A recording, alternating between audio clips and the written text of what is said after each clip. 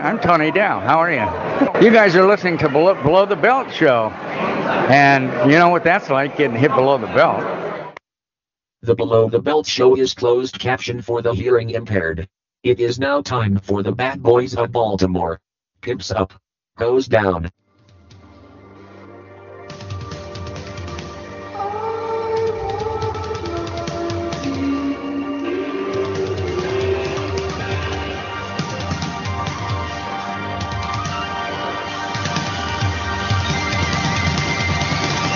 Live one here. Don't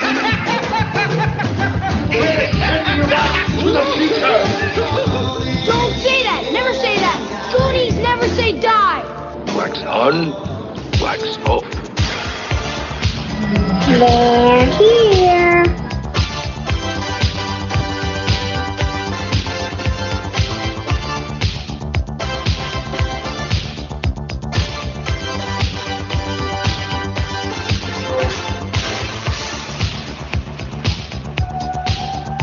Yeah, that's right, guys. It's time for another episode of BTB Below the Belt. In the mother effing house, I'm your host, Al Soto, aka Celebrity Soto, your host with the most. Here for your weekly pleasure each and every week for at least 2 more weeks, and then yours truly, Celebrity Soto, has to take a little bit of recharge the batteries. On BTB. It's been I haven't had a break. God damn it.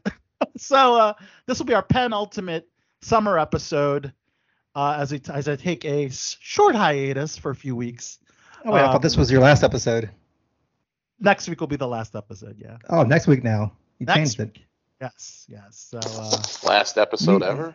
No, last episode. We can only hope.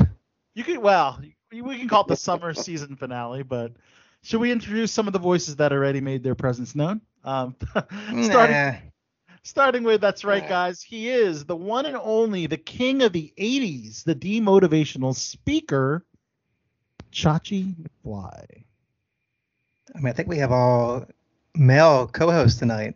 We might get canceled. That's right. Well, we are the bad boys of Baltimore. That's the moniker that we had back in the day, right? So I guess it's back in the good old days.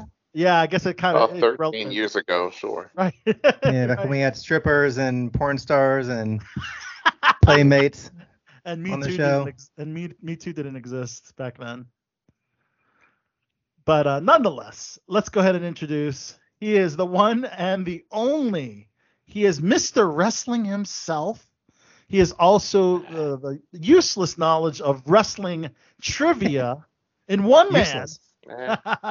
Or is it useful? Useless. He's the one and only. only. Might be useless now. He's the voice of MCW, or is it the former MCW voice? I'm not sure. Was.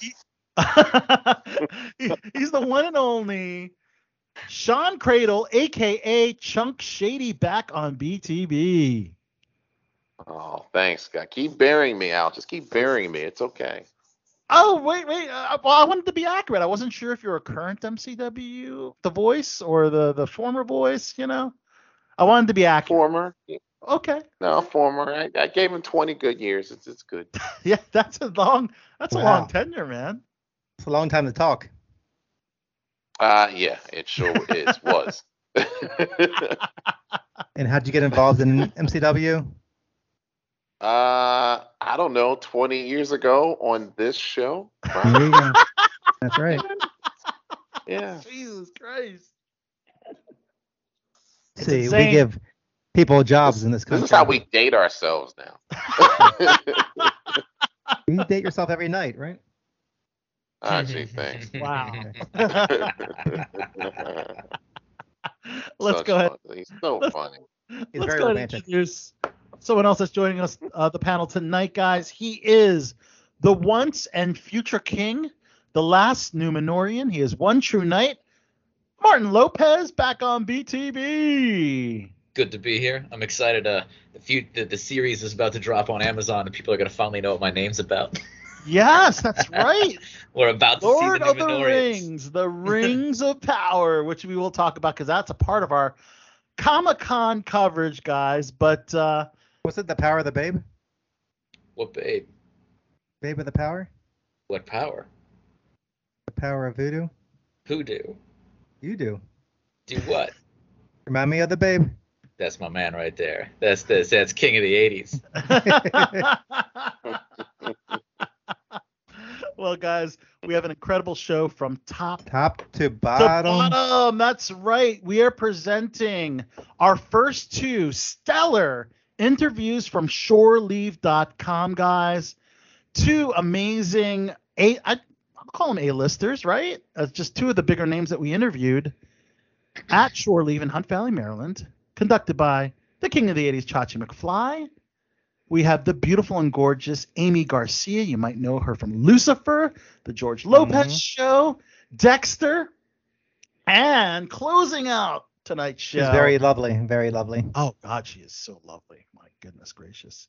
And if that wasn't enough, guys, if you're a fan of The Boys on Amazon Prime, one of the soups, the fastest soup alive, is A-Train. Chachi talks to Jesse T. Usher, A-Train himself. Wow. Yeah, he was super cool in person.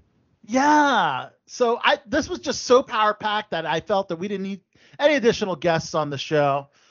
We have so much to talk about, guys, here on B2B. And, of course, next week, the rest of our Shore Leave interviews. But that's for next week. But, guys, we have so much to talk about. But before we jump on everything in the world of entertainment, is there any shameless plugs going on, guys? Got anything to plug? Martin, I know you were overseas not too long ago, right? Yep, I still can't talk about it. You still can't talk about what you did overseas. Okay. No, sorry. Okay. But I did just get like. They're gonna kill you? Pretty sure I just got dropped from a movie. So I'm gonna make sure before I can talk about that. But I can give you some bummer news pretty soon about the project I used to be attached to. Oh. Uh-oh. It's a really good one too. I very much wanted to do that. We'll see. Okay. Well, when you're ready to mention it. Yeah, when I'm ready to tell you the awful news I have. Okay, but you're not ready to share it just yet. Right. Yeah. No, okay. Well, hopefully the project didn't involve Margot Robbie. Right. Oh. Good old Margot. Yeah. She's still around. She's doing great. Nice. Good. Nice. Hey, baby, we're talking about you. Margot, she's gonna make a cameo. That would be cool. I'll bring her on. If anybody's going to Moonrise, she'll be bouncing around Moonrise with me, dressed in some fishnets and whatever. Come see Margot. Nice. I might have to go then. Oh my. Well, very good. That will be awesome. So, Sean Cradle, I know you got some awesome stuff to talk about. I do? No way. Well, you know what? No, what am I gonna talk about? My boss is working right now. I can't talk. I can talk about him. Well, didn't you make your return to cinema on camera? Oh yeah, that's right. Yeah. You know, coming from an Academy Award nominated film, The Wrestler. Actually, you want to talk about it? Because I know you want to talk about it. Well, we can talk a little bit about it. Sure. Sean Cradle reprises his role. Well, not really reprises his role, but it plays a very similar role that he did in The Wrestler with Mickey Rourke. And The Wrestler, yeah, it's almost the same. Who was a wrestling commentator.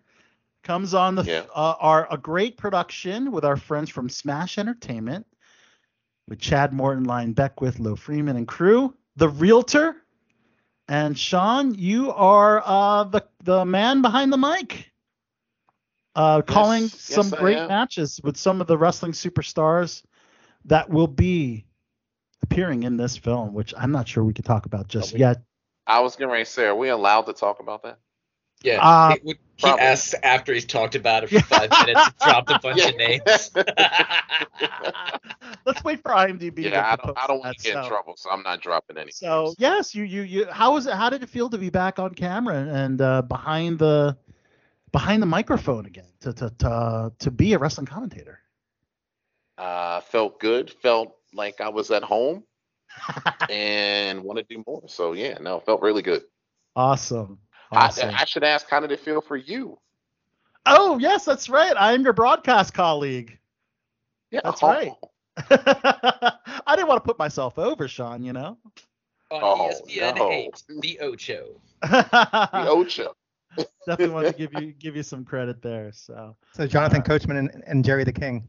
yeah, Wait, what? yeah, I guess so. Yeah, one of you should have wore a crown. One of Wait, you dead should have wait. worn a crown. It'd been Wait, amazing. you really called him Jerry the King? Really? No, I was calling him Jonathan Coachman. Oh, I'm Oh, Coachman, and yeah. Sean's. Oh, the you're. King. Oh, okay. Yeah. Coachman's a cool dude, though. I'll take it. I'll take All it. Yes, he is. Well, guys, yeah, let's. Chachi, do you have anything to promote or plug? No, of course not. Okay. Okay. All right, guys. Well, let's do what we do best here on BTV. Let's talk about everything going on in the world of entertainment. So here we go. It is time for the Hollywood Report. That's hot. That's bananas. That's off the chain.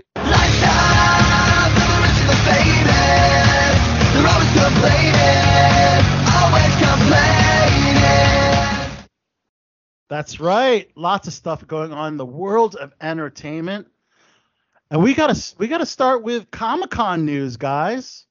San Diego Comic-Con took place last Thursday to last Sunday.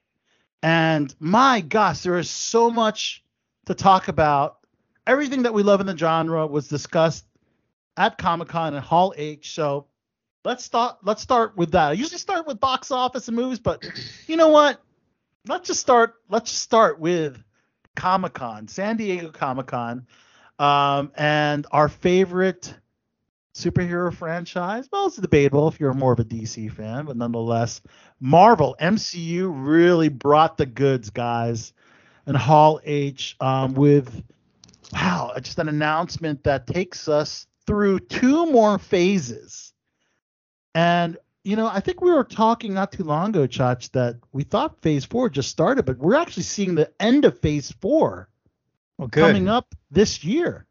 Yeah, And- it seems, what was Phase 4 just all like those mediocre like series on Disney Plus? Is that Right, was that right. Phase 4? Yeah, Black all the shitty movies. Widow. Yeah, Thor, where Love they and lied to us Thunder. about what the show's about. Like, here comes the show Hawkeye, which is really just the Kate Bishop story. Right.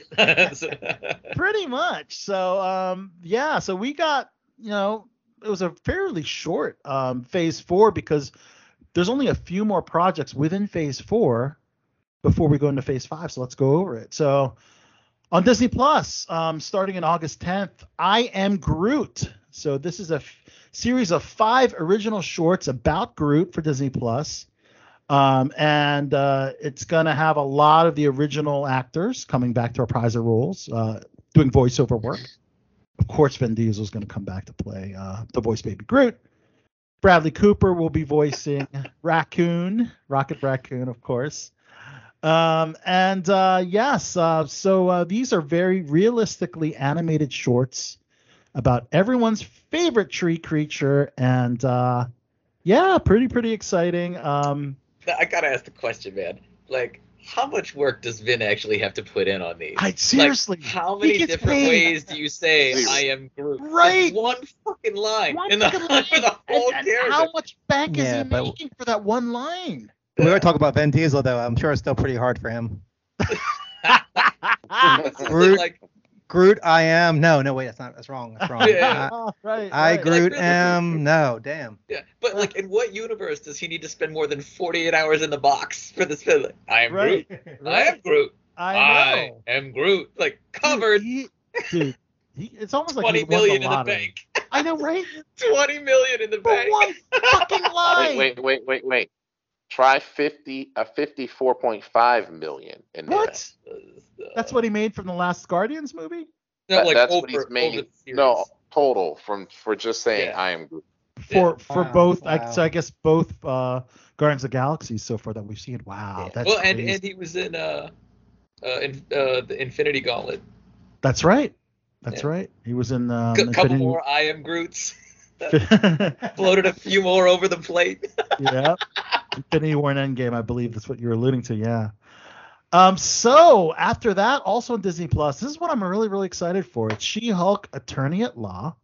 Just a week later after I Am Groot on Disney Plus, Tatiana Maslany, and this is a half-hour legal comedy. Oh, that sounds great. A legal comedy in the form of a superhero. Man, she looks very sexy in green, Tatiana Maslany. Oh, Gotta Tatiana's pretty. Yeah, but Is it really Attorney at Law? I saw that shit and I thought it was a Attorney meme. at Law.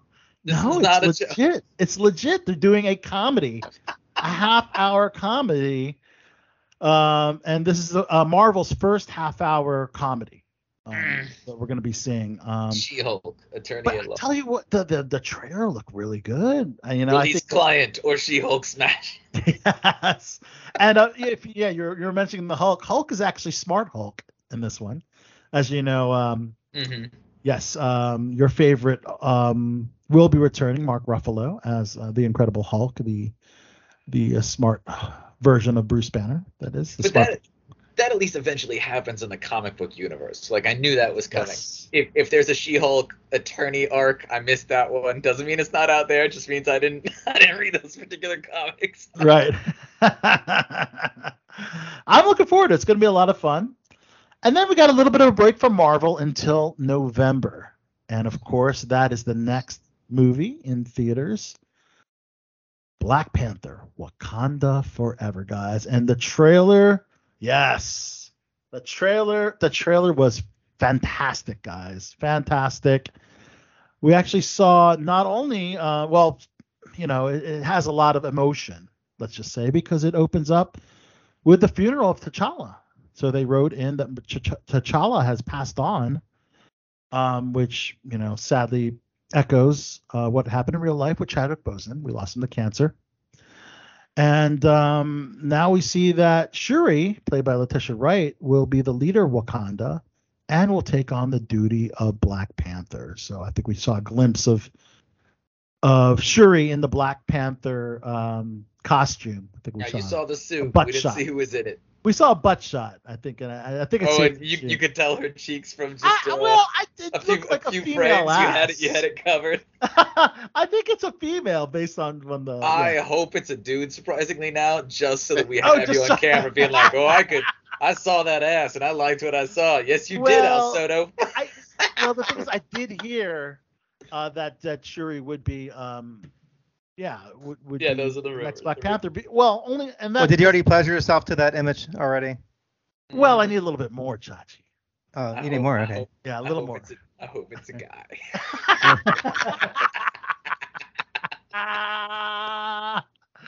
But one particular actor that's going to be joining the cast is Mabel Cadena. He will be playing Namor.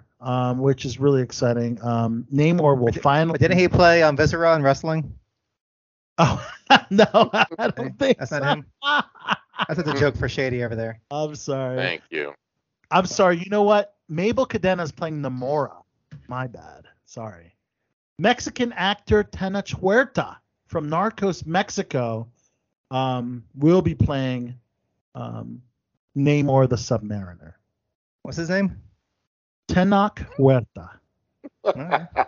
Yes. The Submariner. The Submariner. And this is a particular character that is very popular in Marvel, in Marvel Comics. And he's actually going to be the film's main antagonist. So I thought he'd be an ally. I know Namor as a hero. So I'm curious how they're going to, work that in, being the. Well, it's probably going to be anti-hero, because from what I saw, it looked like they were gearing up for Wakanda versus Atlantis, which would be pretty badass to see on film. But if you believe your cause is just, even if you're wrong, you're not aware. So maybe he thinks he's doing the right thing when he brings the hammer. Yeah, absolutely. Yeah, 172 million views in the first 24 hours, becoming one of Marvel Cinematic Universe's top trailer. So that's pretty exciting, guys. And had a really nice cover, if you didn't notice, of Bob Marley's No Woman, No Cry. This was performed by Nigerian singer Tems, which is for the film soundtrack. So, which is my favorite. You love the song No Woman, No Cry? Well, the artist, yeah. I have it on my playlist. It's a nice song. No, not that song. His all of his albums. Yeah, no, he's fantastic. Yes. But did you like the cover by Tems from the? Yeah, it was good. It was good, right? Yeah. Yeah, I mean, it's one of my many Nigerian playlists I have. Okay. All right, and of course, the last project for Phase 4 is the Guardians of the Galaxy Holiday Special. So basically, this is going to like bridge the gap between Volume 2 and Volume 3 in a holiday theme of sorts. So this will be on Disney Plus. All right, moving on to Phase 5. Wow, they really mapped it out, guys.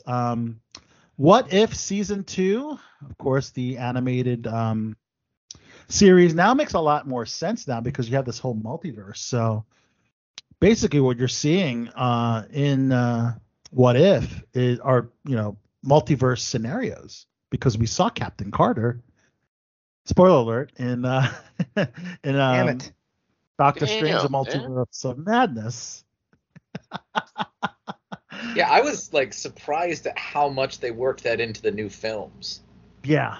Because like you just don't know how many people watched that What If cartoon series on Disney Plus to Exactly. like immediately like jump with no explanation to the films. I was like, wow, all right. Yeah. Were you aware? 12 people were very happy when they saw that. Oh. Yeah, that's well, yeah. See, I've only watched one of the episodes. I know Mike the General is very happy about that. So. All right, the movies will make so much more sense to you if you go watch the rest of that shit, because like they used all of it. Yeah. Oh, so you watched every What If episode? Yeah. Okay. Good. They used all of it, really. Okay. All of it, yeah. Oh. Because the series looks like a bunch of vignettes isolating it, but they're not. Like they build together by the end, so it's actually a continuous story. Yes. So it is actually part of the phase, guys. So check it out. All right, the first film of Phase 5 is Ant-Man and the Wasp: Quantumania in February of 2023, guys. So that's going to be awesome. They have a new actress, Catherine Newton, who will play Cassie Lang, as her character is older than the actress that previously played her. And of course, Jonathan Majors will be playing Kang the Conqueror. And Kang, as you know, has a major role in the upcoming Avengers movie later in Phase 6. So we'll get to that. We'll get to Phase 6. And Secret Invasion on Disney Plus, early 2023. Wow, we're going to see Sam Jackson, Ben Mendelsohn, Kobe Smulders, Martin Freeman, and Don Cheadle. In addition, excited to say Emilia Clarke, Daenerys Targaryen, will be joining the Marvel Universe, and she will be in this series, A Secret Invasion. So I'm excited. She's one of my favorites, and I'm excited she's joining the Marvel Universe, man. She's part of so many cool fandoms, She's in Star Wars, she's in Marvel, and she's in Game of Thrones. All she needs is DC. Terminator. And she's in Terminator. Yeah. All she needs is DC, and I think Emilia just wins it all, Well, who's she playing in Marvel? Well, you know what? I don't believe I know what character she's playing in the series. That's a good question, actually. I wonder if it's on IMDb. We'll have to check that out. I'm sure it's on. Yeah, we'll have to look that up. But that's really exciting. They actually had a trailer that they actually showed only for the Hall H attendees. So we're not going to be able to see, I guess, anything until, I guess the producers are ready to show us something, because, sometimes they're not going to release the entire trailer to the entire world just yet. And, that's what makes it very special to attend these panels, because you get to see, for instance, at New York Comic Con, I was one of the first persons to see Ghostbusters Afterlife, so you never know, right? Also, Echo. I can't believe this character is getting her own series. Alaka Cox, who you can't, with every other shitty comic is getting their own series, and you're surprised about this. I mean, Marvel's milking the shit out of this. That every single comic ever made is gonna have her own. She has a cool ability. She can perfectly copy her opponents in battle. But Alaka Cox basically has never acted before, and she's deaf, and she's also disabled because she is. That's all you had to say. That's all you had to say. Right. That's why they're doing it. And she's got her own series on Disney Plus, and I am curious if she's going to be able to carry a series on her own. Not mostly because she's new. Don't get me wrong. Marlee Matlin. There's plenty of great actresses out there that are hearing impaired. But this is literally somebody that came pulled from her hometown and just put on set and got her big break, and she's leading her own Marvel series. It's just wild, guys. So I don't know. She's disabled too? She's an amputee. Yeah, she's an amputee. Wow. Yeah, you actually see that in the what is amputated? Her leg. The leg. Her leg. I take it you didn't watch Hawkeye, Judge. No. Yeah, she was the bad guy in Hawkeye. She did decent in that. You thought she did decent? Yeah. Yeah, she didn't look like green to you. But like the acting, especially from going from like nothing to that, like I thought she did a phenomenal job. Okay. Put it this way, like that versus like the newbies that Star Wars has thrown at us in their series, who like the acting is rough. Like she crushed that shit. Okay. All right. Now, when she steals other people's abilities, is she able to like walk and stuff and like hear? Well, she's able to walk with her prosthetics. She has prosthetics. Okay. She can fight like the rest of them. Really? Oh yeah. Yeah. In fact, it's almost like a weapon because it's like made of steel. Yeah, and she has like special shit with it. But she's able to, and she's actually an amputee, and she's able to fight and do action scenes and stuff. Yeah. Look good. All right. Yeah, she was not my beef with the Hawkeye series. Oh yeah. Yeah, it was Hawkeye not being in the Hawkeye series that mainly annoyed me, but she was fine. She was okay. I did focus a little more on Haley Steinfeld, but I love Haley, so. All right, next on the Phase 5 in May of 2023, Guardians of the Galaxy Volume 3. And this is another thing at the panel that they did not drop the trailer after the audience saw it. And a lot of fans that didn't go to Hall H were very upset, but he basically said he's very sorry, but he said that the movie's just not ready yet. The trailer's not ready yet, and it's not ready for like the big screen. Not ready for public consumption. Yes. And when's the movie come out? May of 2023. So people are upset now. They can't see a trailer for a movie. It's going to come out in like almost a year. Right, yeah. But everybody in Hall H. We're a spoiled society. Yeah, man, I know. well, I can't see a shitty trailer. But I have to wait 2 months to see this shitty trailer. Oh no. Well, James Gunn said, I wish you could have seen it too, but it's not just Marvel, it's also me. I love the teaser, but some of the VFX aren't where I want them to be for repeated views and close inspection. Remember, we didn't wrap long ago, so you'll just have to wait a beat. Sorry. At least he's, big. I mean, he's right too, because they'll release that trailer and it'll be like, "Oh, the special effects on this movie suck. We're going to complain about it in the YouTube comments." Yeah, we'll examine every single frame. He's absolutely exactly. Right. Yeah, don't forget we're talking about Marvel fans here. Yeah, exactly. But this is actually the end. This is the end of the Guardians of the Galaxy. He said this is the final chapter for this group, and I'm sorry, some stories have to end. It doesn't mean everybody dies. Is what he had. But he also introduced Maria Bakalova playing Cosmo the space dog, which I thought was very interesting. So I guess she's going to do voiceover work for a dog character. And of course, also another newcomer is Will Poulter, who will be playing Adam Warlock. So that's a really cool character from the Marvel Comics.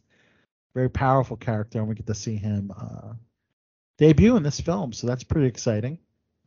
Loki Season 2 will drop summer of 2023. So this is the first of the Marvel series that's getting a second season. So I don't think they've announced whether any of the other ones will have a second season just yet. As far as the ones that we've already seen, that is. It's also one of the only ones that was like universally celebrated as good. Like it was good. It was. Right. I really, really enjoyed Loki. It was fantastic. And being good helps you pick up an extra season. Yeah, exactly. Exactly. Looking forward to that one. Okay, so I know Chachi's not excited about this one. The Marvels. This is the sequel of Captain Marvel, Brie Larson. Thank God. This is dropping in July next year, so a year from now. It'll be like more of a female team up film. Oh, thank God for that. Is it That's even better. is it focusing on the young girl that the series is about? You know what? She will be making an appearance. That's right. Yeah. Even better, man. This is like Amana Vellani. Trying to be amazing. She'll co-headline the project as Kamala Khan. Yeah, because they almost did that too. Like right as I was bitching about it on the show a month ago, I'm like, just name the stuff right, and people stopped getting mad. And then they switched the series Captain Marvel to like Young Miss Marvel because she wasn't going to be in the fucking series. Right? Stop. 100% to be directed by a female, right? You got it, Chach. Yes. Okay, I knew it. Nia DaCosta of Candyman will direct the sequel. You got it, man. Somehow, like Marvel always got to match up. Like whoever is the star of the movie has got to be the same, like gender and race and all that stuff. Like for that one with the amputee, they're gonna have probably an amputee director. Oh come on, Chach. I think that's I'm serious. Too far. That's too much. You don't think they're gonna do it? All right. Maybe that. If they can find one, they're gonna do it. Watch. It's gonna be tough for All right. Also, here's another one you're gonna watch, Chachi. Ironheart, fall 2023. Oh, even better. Yes, Dominique Thorne from Judas and the Black Messiah will be Riri Williams, engineering prodigy who develops her own super suit similar to Tony Stark's Iron Man. And we're going to see actually Riri debut in Black Panther Wakanda Forever. We'll see her there first before she gets her own series. I always like people always got to point out, like, oh, she's way smarter than Tony Stark. I'm like, yeah, isn't she using all his same technology that he invented? Like she tweaks it, like that's she not she backwards reverse engineers it to create her own, basically. Yeah, I mean that's like me inventing a new Tesla with a cup holder like that is blue, and I'm like, oh, I'm smarter than him. So this is one I hope a few of you guys will appreciate. It's X-Men 97. This is one of my favorite cartoons was the X-Men animated cartoon in 1997. They're bringing it back. This shit, man. With this very similar animation style, Chach. They're not going, not doing anything different. The animation style will be very similar to the show that we all loved in our youth. Yeah. That guy's the dude who voiced Wolverine. That will forever be Wolverine in my head, like from that cartoon. That's what he sounds like. That's Wolverine's voice. Right. Yep. So, and it's going to continue the story from the original series. So this is very exciting. This is the first pretty cool MCU. Well, I guess Miss Marvel is technically the first mutant because that was revealed in the finale of Miss Marvel. But this is not going to be connected in MCU, but still Marvel nonetheless. But Blade in November 2023, that will be an MCU connection, of course, and looking forward to that one. Mahershala Ali, I can't think of anyone more, perfect to play Blade. I can. Wesley Snipes. Yeah, Wesley Snipes crushed it, man. Blade is a beast. He's a big boy. Yeah. And you know what? Then they could have kept the canon and kept the same Blade, but Blade's in the gym, son. I have a feeling that he's going to be. I'm sure he's in great shape, but I have a feeling he's going to be somewhere in that film. I don't know, maybe as a surprise. Yeah, but he's a lean dude. Like nothing against him, but like you can only put on so many lbs. Like Wesley Snipes looked like Blade. Yeah. Right. And Mahershala Ali is a little bit more on the smaller side. Is that what you're thinking? Yeah, he's lean. He's, not out of shape, but like Blade's a big dude. Right. Huh. Yeah. Well, I mean, and Mahershala is not super young, so you could argue that, they want someone a lot younger, but he's not that young. So, yeah, I guess they and you know what? The thing is that Mahershala Ali is already in Netflix Daredevil, so that just causes more confusion there because. Oh yeah, he's a bad guy for Luke Cage. Yeah, and Luke Cage, yeah. So we'll get to that shortly on Daredevil. All right, Agatha, Coven of Chaos. All right, so this is Catherine Hahn as Agatha Harkness, who revealed herself in WandaVision. She was a witch, and I think she's a great character. I'm looking forward to seeing this series. I think it'll be really cool. We're also getting. She's well cast as a mentally unbalanced female. Yeah. So she the face that she nailed it. Like as soon as she got on screen, you're like, oh, I see the crazy. Well done. She did fantastic. Yeah, Agatha all along. It was Agatha all along, guys. All right, Spider-Man Freshman Year, another animated series on Disney Plus, but this will be kind of like the backstory because we didn't really get the backstory, the MCU version of the backstory of Peter Parker. We went straight to Peter Parker being Spider-Man already. So this will give you a little bit more of the origins, but in animated form, and his freshman year in high school. All right, Born Again. That's the title of Daredevil. Spring 2024. This is the first Netflix series that's brought into MCU. So this is pretty exciting for the perfectionists out there, or like myself that want to have everything make sense and tie in. And this basically ties in Daredevil to the MCU because we did see Vincent D'Onofrio play Kingpin, and we saw Matt Murdock in Spider-Man No Way Home, not as Daredevil, but as his alter ego. So of course, it's really exciting that we're actually going to get an 18-episode season of Daredevil Born Again. What I don't know if it's going to be a light reboots of sorts with the same cast, or if it's going to just continue from the season 3, the last season on Netflix. I'm not sure. What do you guys think? My guess is continue. There's no reason to reboot something that was established 5 years ago. Right. And it also has the same actors too. Yeah, I don't. Plus, then they bought the property. They wouldn't have done that if they didn't see how good it was, right? Like those shows were crushing it on Netflix. So. They were, yeah. And I really hope that they bring back Jessica Jones, Kristen Ritter, John Bernthal's Punisher, Mike Coulter's Luke Cage. We can find a new Iron Fist. And we can. I said it. I said it. Exactly. Oh my God. Everybody else did great. Iron Fist struggled, man. All right, and 2 more projects in Phase 5 include Captain America: New World Order in May of 2024. Of course, this is going to be this is not going to be Chris Evans, guys. This is the one and only Falcon, the former Falcon, that is, Sam Wilson, who is now Captain America.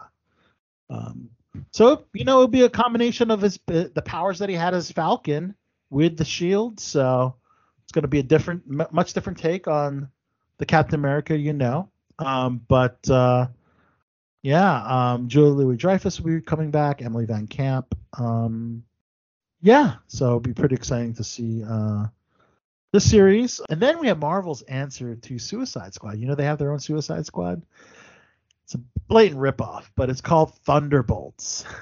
So they're anti-heroes or reformed villains who decide to make up for the error of their ways. And I don't think they have bombs attached to the base of their brain, like the Suicide Squad does. But we're gonna see Florence Pugh's Yelena Belova, and Hannah John Kamen's Ghost from Ant-Man and the Wasp, Tim Ross Abomination from Incredible Hulk, Wyatt Russell, the U.S. agent from Falcon Winter Soldier, and Taskmaster, played by Olga Kurylenko. So that's kind of a very impressive cast there of Marvel's version of Suicide Squad. See, there you go, man. If they're not rebooting the Hulk movie with,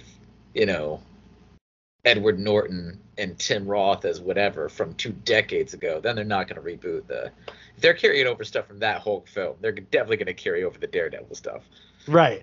Because that was way, way, way back. The Hulk, yeah, the first and Hulk not film. necessarily commercial success. I mean, it wasn't bad, but it was, It wasn't bad. It wasn't great either. You're right. And then we have some projects that are not really tied to a phase, but they will be happening. Deadpool 3 will be happening, and that was one of the few Marvel Fox properties that carried over to MCU was Ryan Reynolds' version of Deadpool. I don't think anyone else can play Deadpool. He is absolutely perfect for that role, so I'm really looking forward to that one. Also on Disney Plus, Armor Wars don't know too much about this one, but basically this is Don Cheadle's James Rhodes character, War Machine, that will headline this adaptation. War Machine. And also, War Machine. Also, Marvel Zombies. And this is I know, right? It's a loosely adapted from the episode of What If. Yeah, I'm telling you, man, it's all in there. yeah. So, but this is also will be an animated series. We're also getting zombies with powers. So think like if The Walking Dead happened, but like if they happen to bite, Cyclops, he keeps the Ray vision. Right. So as the zombies spread, they get more and more powerful, and you got whole situations to deal with. I know. Zombie Hulk is a situation. That's just crazy. I think that's just a wild twist to what we've seen already. We're also gonna get an untitled Wakanda series and an untitled Wonder Man series, an untitled Nova project as well. So those are coming up, but Phase 6, they've announced 3 projects as part of Phase 6, which are huge, guys. First of all, Fantastic Four will open up Phase 6. Yes. Thumbs down from the future king. This what, their third swing, their fourth swing? This is their fourth. Because they did a reboot and 2 movies on the reboot. So this is their fourth try to make it. Okay. And we'll see. MCU is headed by the grand master himself, Kevin Feige, who knows. I get that the Fantastic Four is Marvel's first family. I know it's a big deal in the comic book world, but you just gotta admit when something is no longer like culturally relevant, or it was like, I don't know. Good luck. I hope they do well. Yeah, we hope they do well, and we really hope it's John Krasinski returning, reprising his role from the multiverse, from Doctor Strange in the Multiverse of Madness, because that was an alternate universe where he was part. Mr. Fantastic was part of that Illuminati group, right? So I really hope they continue with that, and that he is still Mr. Fantastic in this iteration of Fantastic Four. Yeah, he's solid casting for that. I mean, look, the last time they tried this, Jessica Alba was Susan, and freaking Captain America was the Human Torch. So it's not like they didn't get big names in there. They did, yeah, and it's crazy. How Chris Evans was Human Torch. Yeah. A smaller Chris Evans was Human Torch. He had to bulk up to be Cap. Right, I know. That crazy. That's wild, man. That's an interesting time that he played 2 different characters in 2 different Marvel universes. So you know what? That's kind of a cool. You know what? Why not bring Chris Evans back as Human Torch? I think. It's the same Marvel universe. Is the problem. It's like the Fantastic Four is in Marvel. It's not DC. Yeah. And of course, 2 Avengers movies, guys. Avengers: The Kang Dynasty and Avengers: Secret Wars. So those are the 2 Avengers movies that we will be seeing, and pretty exciting, man. That we're gonna get. We already know 3 projects all the way in Phase 6. So pretty cool, guys. Disney's gonna definitely milk these marks for all they can. Mm-hmm. Until the genre is dead. Is there any particular? And they keep going. Is there any particular future Marvel project that you guys are excited about in particular? For me, X-Men not really. and Like Wolverine. No. I've been Sean, disappointed in this whole phase. Besides the last Spider-Man movie, which I thought was great. Yes. Everything else has been kind of like, who cares? Like, I mean, and for these Marvel movies, I think most of them, even in the past, like they're like a one and done viewing. It's not like a movie you sit there and watch 10 times. I'm sure some people do, but I don't think the average person does. They might watch it. They probably just watch it once in the theater, maybe once, streaming later on. But I mean, I think they're just gonna drive into the ground like as much as they can. Oh wow! And bring out every single dollar. It's a little. They did it with Star Wars. Yeah, and they're gonna keep doing it with Star Wars. But I mean, it was great when it started off, and you wanted to see the Hulk and Captain America, and you wanted to see Spider-Man and all that. Mhm. But now they're getting to all these like characters that only like people like General know. And and like you're gonna hit some gold like you did with Guardians of the Galaxy. Oh And yeah. you can't just keep on doing that kind of humor, expecting it to pay off for every movie. I mean, people are gonna get burned out. That's the project I'm looking forward to the most, Chach, is Guardians of the Galaxy Volume 3. Yeah, those are fun. Yeah. I will say, like, the difference is that the Marvel team seems to actually be plotting out its films and storylines, where we now know, like, what we long suspected with Star Wars, they were just shooting from the fucking hip and hoping it would work out. That's so, one like, positive thing you can say. Like how DC does. Yeah. So. There you go. There's structure and story here. They know what they're doing. Not like we'll release another movie in here. We'll see what we feel like when we get there. There you go. Perfect segue into DCEU, which had a Comic-Con Hall H panel, but they only promoted 2 movies, as you know. They have some controversy with some of their other movies, but and that's their 5-year plan too. There's 2 movies. Dwayne "The Rock" Johnson made quite the entrance with thunder, smoke, and flashes, as he was there to promote Black Adam. And Black Adam, pretty exciting because Dwayne "The Rock" Johnson's finally a superhero. It took him a while. He's been acting for a minute. I figured it's about time. 15 years. 15 years to finally become a superhero. How many minutes is that, Sean? How many minutes? Okay. 5 million. No. Also, Shazam! Fury of the Gods also had a presence note for that panel. But MIA, no surprise, was The Flash and Aquaman and Lost Kingdom. As you know, both those movies are in the can. They're already ready to. They're way into post production, and of course, you can't really edit out The Flash, and you can't really edit out Mara. So. Because that dude is losing his goddamn mind. His goddamn mind. Or their mind, because you gotta say sometimes that he's a they. You gotta say they, right? Yeah. Well, it's gonna be hard. It's gonna be hard to edit out they out of every scene. Yeah. Yeah. Oh no, just that he's assaulting people, or they, whatever. They are assaulting people. Yeah. Ezra's losing it. Whatever Ezra wants to designate as, Ezra's losing it. They're definitely gonna fire they if they keeps it up. All right, before I get into any more trouble. Also part of DC is. Well, it's not our fault because the Flash is definitely a he, right? So we're talking about one person with 2 different asks. I know. They is playing a he. Yeah, I know. But when they aren't he wants to be them. Covered. That's why you brought me on the show. That's great. So this is another project with DC that's pretty exciting, but it's under Netflix. But I think Netflix can get this project because it's not DC, it's Vertigo, and that's The Sandman. So The Sandman was one of my favorites. The wrestler? No, The Sandman comic book.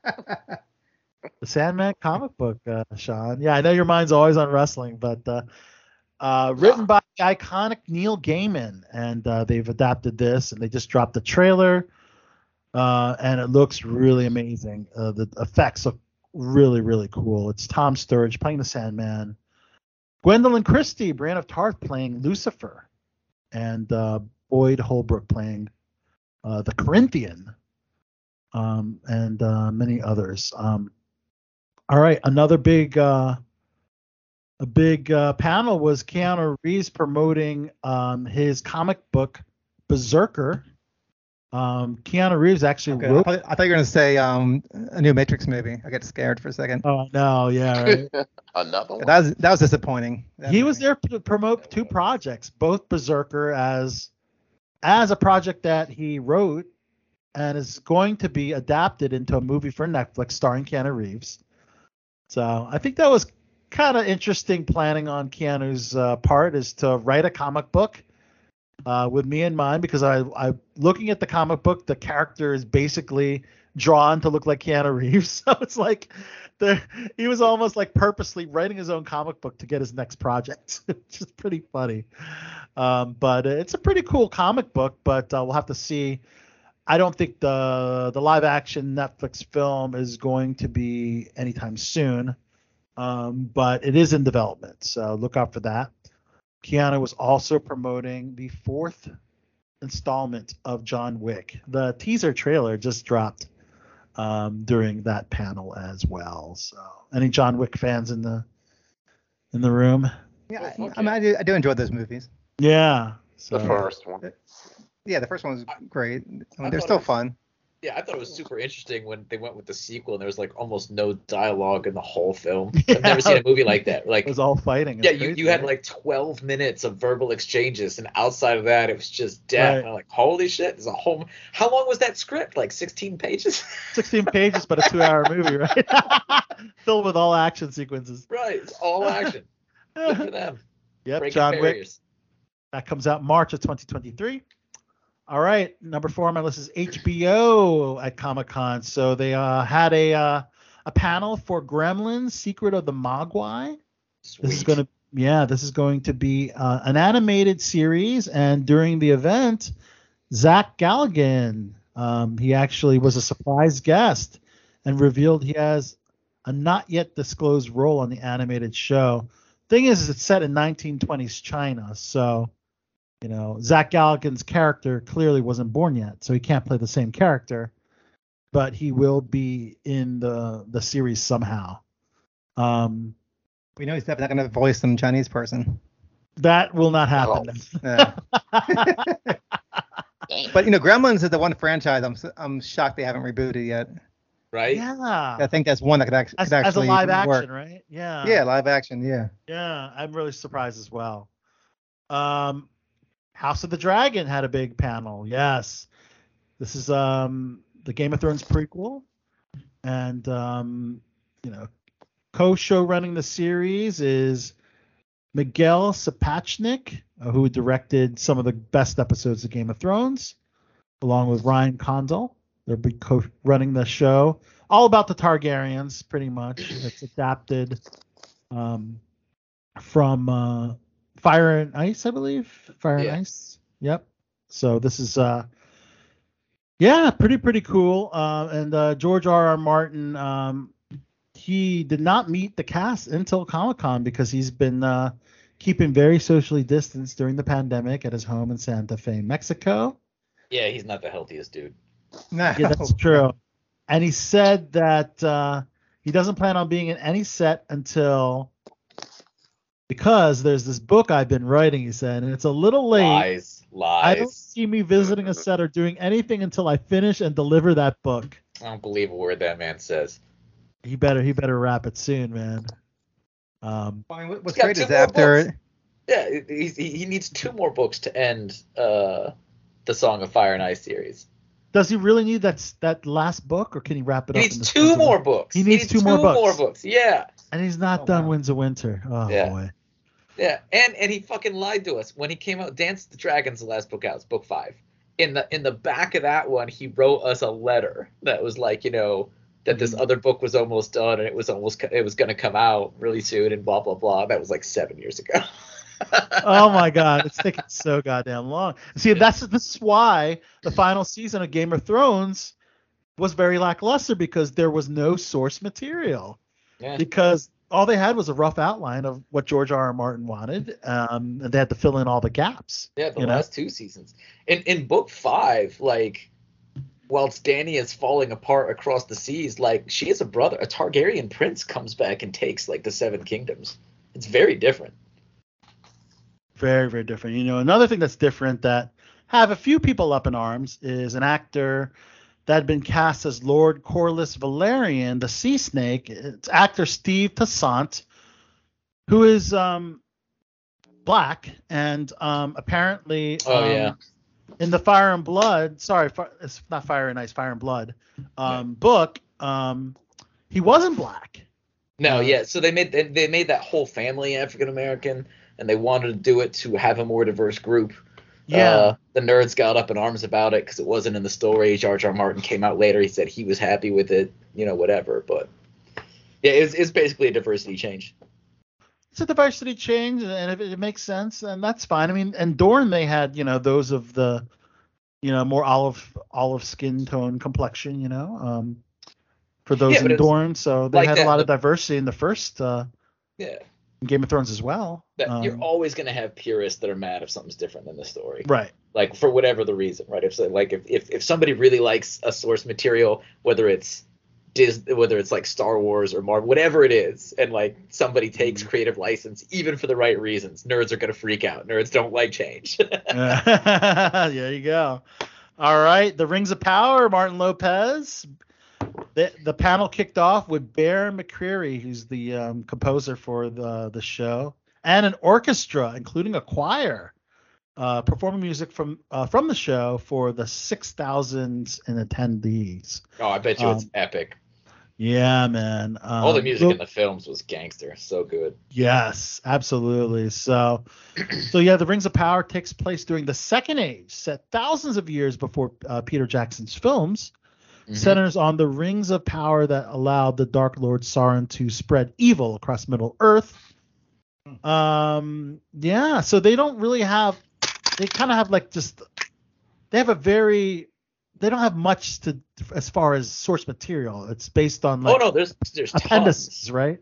Yeah, but like Tolkien wrote a disgusting amount. Like there's tons of stuff to pull on. And what I've heard is that it's going to be pretty true to the text in the story. A lot of this is also covered in the Silmarillion. Like there's a prequel to both The Hobbit and Lord of the Rings, just about like the rise of the elves and their kingdoms. Oh wow! So all that stuff should be in there. But like what this will focus on is the Second Age of the Sun. Everything that happens in the Lord of the Rings is at the end of the Third Age of the Sun. So this is after like the main evil bad guy that was like above Sauron is vanquished, and people are under the impression that there's this prolonged period of peace, which there is, and you start to get the rise of like the Elven kingdoms, the Dwarven kingdoms, and there's this specific group of men, the Númenóreans, that because they were so badass in that battle and they were mortal, the Valar, who is sort of like the gods, like gave them extra awesome powers. That's who Aragorn's descended from. So like they live 500 years, they're extra strong, they're extra wise. I'm sure they're all going to be homosexual in this adaptation. I hope not. They probably will be. They probably will be a jump to all that. I wouldn't be surprised if Hollywood takes some creative license, makes them a very open-minded society. But yeah, so like Sauron doesn't look like he does in the beginning, right? He comes sort of like as like a gift bearer, and he's very powerful, and like he teaches all the different races the art of ring making. And it makes them all more powerful, so they all use it, right? The elves use the rings to build Rivendell and Lothlorien. The dwarves build Gahazdim, whatever. And men build Númenor, which is basically like Middle-earth's version of Atlantis. But yeah, Sauron's going to play the long game, and he's going to convince the men to rise up because they should be greater. And so you're going to have civil war and ultimately death and destruction. It's going to end very badly. I don't think I need to watch the series after you told me all that. But fun fact for if you did like the Lord of the Rings movies, this is where Sauron's physical form is going to be destroyed. So his body dies here, but his spirit lives on, tied to the One Ring, and comes back as the Eye. All right. Wow. Look at that. That's a nice little summary there. It's going to be badass. Yeah. So I'm really looking forward to that. All right. This is what I'm really looking for. Maybe Sean has an opinion now because you've been a little on the quiet, but The Walking Dead had a panel. This is going to be the final, the final part 3 of season 11. Can you believe that show's been on for 11 seasons? Final part of the final season. Final part of the They're going to keep making like 45 episodes. seasons. This season's going on like what, 5 years now? Really? Yeah, they're going to keep making it. Well, I mean, 11 seasons is 11 years, roughly, or maybe a little more. And then, of course, the spin-offs, which we'll get to that in a second. But yeah, the big panel, apparently they called it a bittersweet moment because this will be the final time that the cast of The Walking Dead go on the stage for the show, because the show is ending. However, well, before we get to that, the trailer looked really badass. Chachi, did you like the trailer for Walking Dead? Yeah, I mean, I'm ready to see it end. You're ready to see it end, right? I am, yeah. But you're gonna stick with it. You're gonna stick with it. I have to at this point. I mean, I won't. I mean, I'm not gonna watch any of the spinoffs, But really, well, I'm too vested. I gotta know how it ends. We gotta know how it ends, but this is the big spinoff they just announced, Chachi, which I'll be surprised if you don't tune in. I might tune into this one. Is this the spinoff centered around Andrew Lincoln's Rick Grimes and Denai Guerrera's Michonne? As they are going to do a 6-episode love story of sorts. As you know, they've been apart for quite a while, and we saw Michonne leave on a boat to try to find Rick because she got some clues that Rick was still alive. And Scott Gimple will be show running this, and Andy Lincoln and Denai Guerrera are executive producers. So yeah, this is going to tie in the storyline that we really wanted to see, and I guess some fans wanted to see this in The Walking Dead, but yeah, I think it makes sense. Well, true, because it is part of that story started with The Walking Dead. You're right. So why not call this like season 12? But I don't know. For whatever reason, it's not season 12. It's going to be a spin-off. They don't have a title yet, but August 14th, very soon, you're going to see Tales of the Walking Dead. They also dropped a brand new trailer for that, Chachi. You'll be seeing that. I won't be seeing that. Yeah, they're standalone episodes. It's not. It's just one which really looks interesting is the one with Samantha Morton, who plays Alpha. So we get to see more of her backstory. But I really don't know anything about. That's kind of cool. Yeah.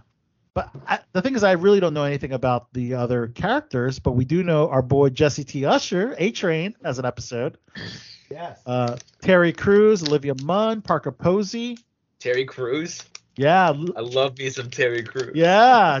Jillian Bell and Danny Ramirez from Top Gun Maverick. They're all going to be featured in 6 episodes. And Chach, I think you could get behind this because it's only 6 episodes. Most of The Walking Dead, over 16 episodes. Right? Episodes? Yeah, right. Yeah, 36 episodes a season. Yeah.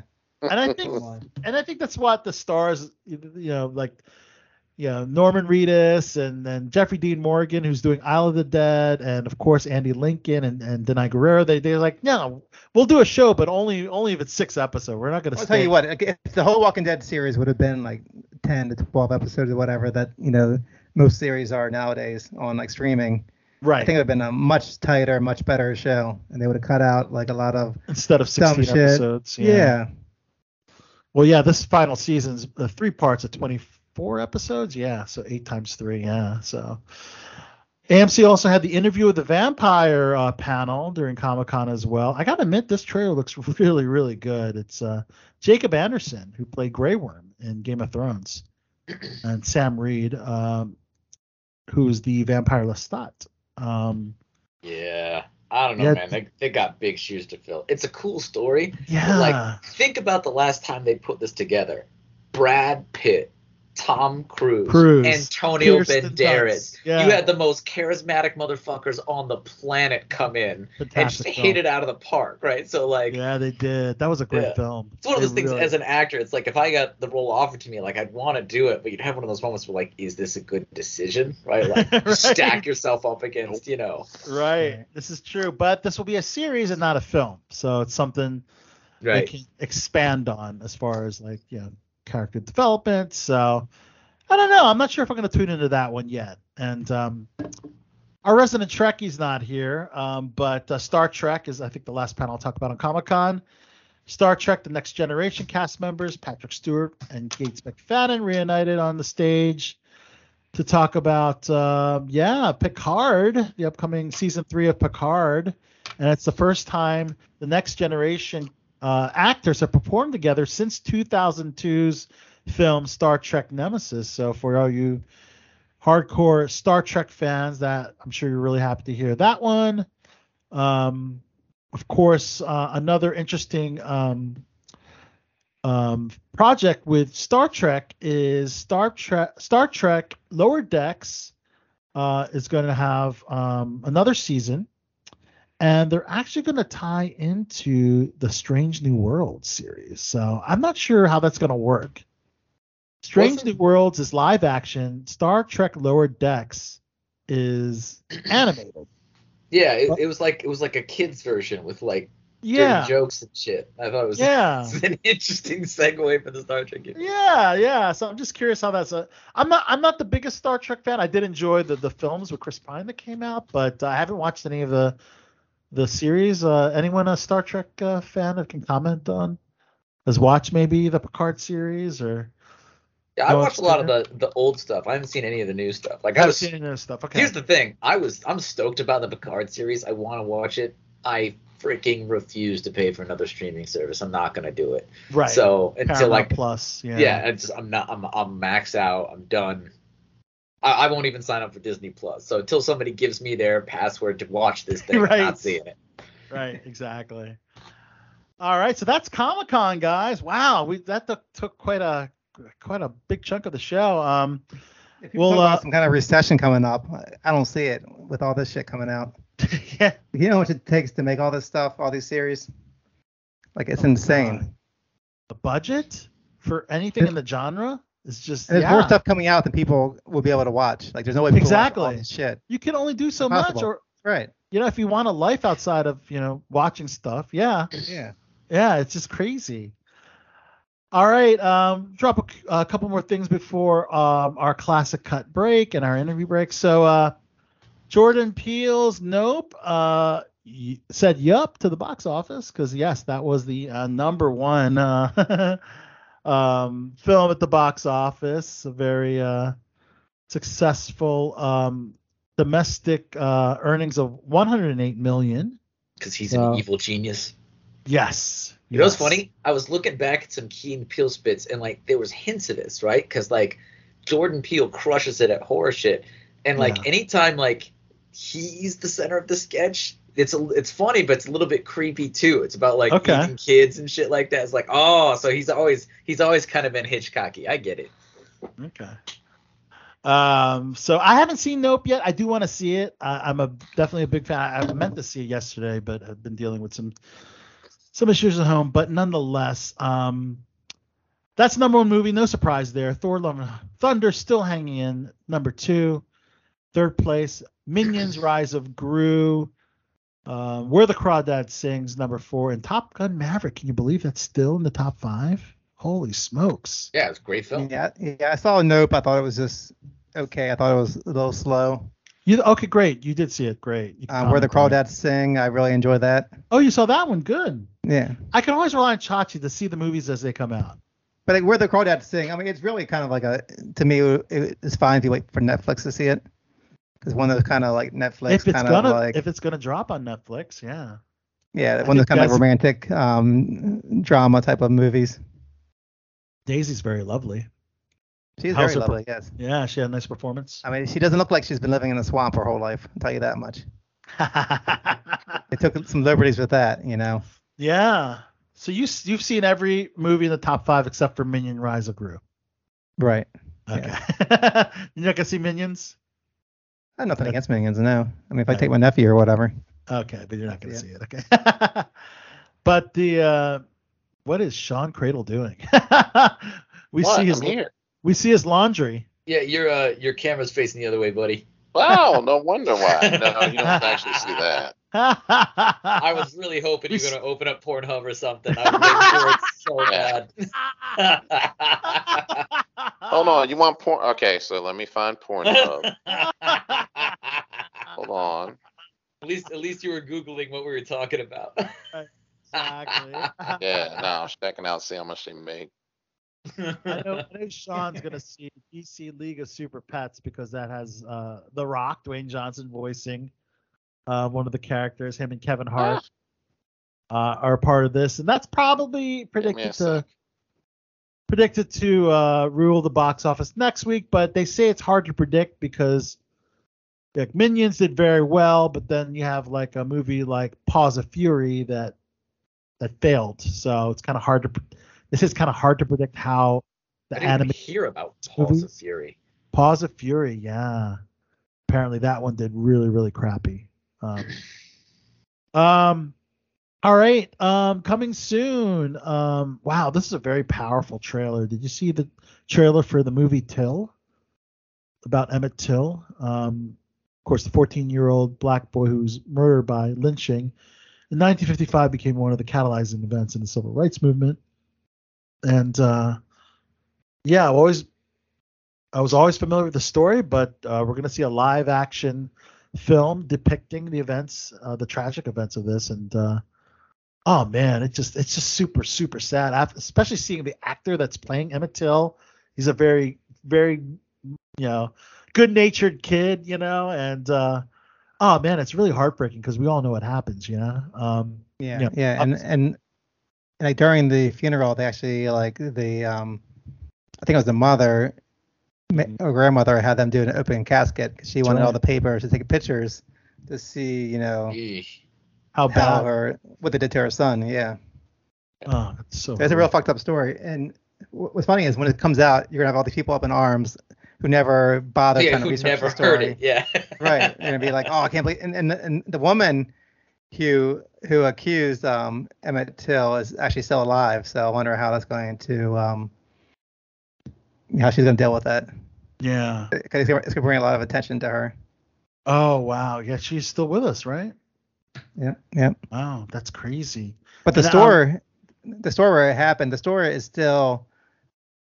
It's decomposing. It's still up. I think the family owns the store. They wanted $1 million for someone to buy it, but it's just falling apart. And I know people wanted to get it to turn it into a museum, like a civil rights museum or whatever. But apparently it's in Alabama and it's in there decomposing now. Oh wow. I wanted to stop by there when I was drove through Alabama last time, but I didn't have. It was out of the way, and I haven't time to make it over there before the airport. Right. You always manage to see very iconic things on your trips, Chachi. So. Yeah, I like to see the the good parts of history and then the dark parts of history. Yeah, both. The yin and the yang. All right, we'll throw out one more thing before we take a classic cut break, and that's just some of the slates of the big festivals coming up. The Venice Film Festival. Some of the big movies that you can see include White Noise with Adam Driver and Greta Gerwig. That's going to open the Venice Film Festival, and it's the same director from Marriage Story, which also premiered in Venice. So Adam Driver pretty much is the Venice Film Festival darling, it seems. Pretty popular. Also, Darren Aronofsky's The Whale. That stars Brendan Fraser as a man living with obesity who struggles to reconnect with his 17-year-old daughter. And this is Darren's latest film since the Mother movie that he did, which kind of had mixed reviews. Didn't really do that well, but apparently Brendan Fraser, he was already on the bigger side, but apparently also had additional prosthetics done to make him look even bigger. Yeah, because he's working at not being huge anymore, right? Like he's really putting in the effort. So effort to the gym, right. So so we'll have to see how that one goes. We'll also have Darren Aronofsky. You like his films, don't you? Is there a reason why? I got a special spot in my heart for Darren. That's because of The Wrestler. I get it. He gave me my first role. Yeah. He gave it to you and took it away. He took, right. Won't happen to Realtor, hopefully. Oh. We have also Tar, starring Cate Blanchett. This is a very very good trailer. This trailer just dropped where she plays one of the first female conductors. And what else? Also, she drives a train? Oh, a musical conductor. Oh, okay. Yeah. But and of course, in addition to the Venice Film Festival, we also have the Toronto Film Festival. The big film for that is the Fableman, the semi-autobiographical Spielberg film that's gonna head the Toronto Film Festival. In addition, Lena Durham's Catherine Called Birdie. It's an adaptation about a childhood book of the same name, and it's a 13-year-old English girl coming of age in 1290 AD, and it's the actress that played the little bird in Game of Thrones. Please sign me up already. You sold me. Sign me up. Did I sell you on that? That sounds horrible. Do you remember Bella Ramsey, the little bird from Game of Thrones? Yes. She was a great actress. So. She was, yes. And she's going to lead that film. And two films. Takes place in what year? You said 1290 AD. 1290 AD. That was a good year. That was a good year, wasn't it? Yeah. I definitely remember the 90s. 1290, yeah, I guess so. 1290s, I guess it's technically a 90s, right? Yeah. It was Sir Kurt Cobain, I remember. Yeah. That night. Right. From the House of Nirvana. The House of Nirvana, yeah. That's a good house right there, man. Their coat of arms is the baby chasing the doll. And then somebody sued him back in. I know that kid fucking sued. Back in 1320, somebody sued him. He was making all this money and decided, oh, you know what? Maybe I can get more money if I sue. You know? That's the worst. He's biting the hand that feeds him. Jesus. Exactly. It's not money, just like they predicted it. Just like they predicted it, exactly. These two movies in production doesn't sound too exciting, but Sarah Paulson has a thriller called Dust. And Claire Foy originally was supposed to be in this, but she backed out for whatever reason, and now Sarah Paulson's taking her place. Basically it centers around a mother who's haunted by her past, who encounters a threatening presence and takes extraordinary measures to protect her family. And then we also have a comedy, a buddy comedy with Conan O'Brien. Conan O'Brien I don't recall him really doing many movies as an actor, but he'll be acting in this film along with Bowen Yang from Saturday Night Live and Hack's breakout star Meg Stalter. And basically it's three childhood friends who head off to a nearby mountain in search of gold treasure, rumored to be buried there. It's kind of like a comedy version of the Goonies, maybe? That sounds more like City Slickers. City Slickers, there you go. That's a good comparison right there. I'm rooting for him. I love Conan O'Brien. Yeah, I'm curious to see how his acting chops. I'm so used to seeing him as a talk show host, and he's actually going to be acting in the film. So it's kind of interesting. All right, so that's everything for now. Let's go ahead and take a classic cut break before we resume, and we're gonna hear this amazing interview with Amy Garcia that Chachi conducted at Shore Leave Comic-Con. And I guess we're going to play the theme music. So here we go. Where my dog's at? It is time for King Chachi's Classic Cuts. Holla at your boy. Chachi.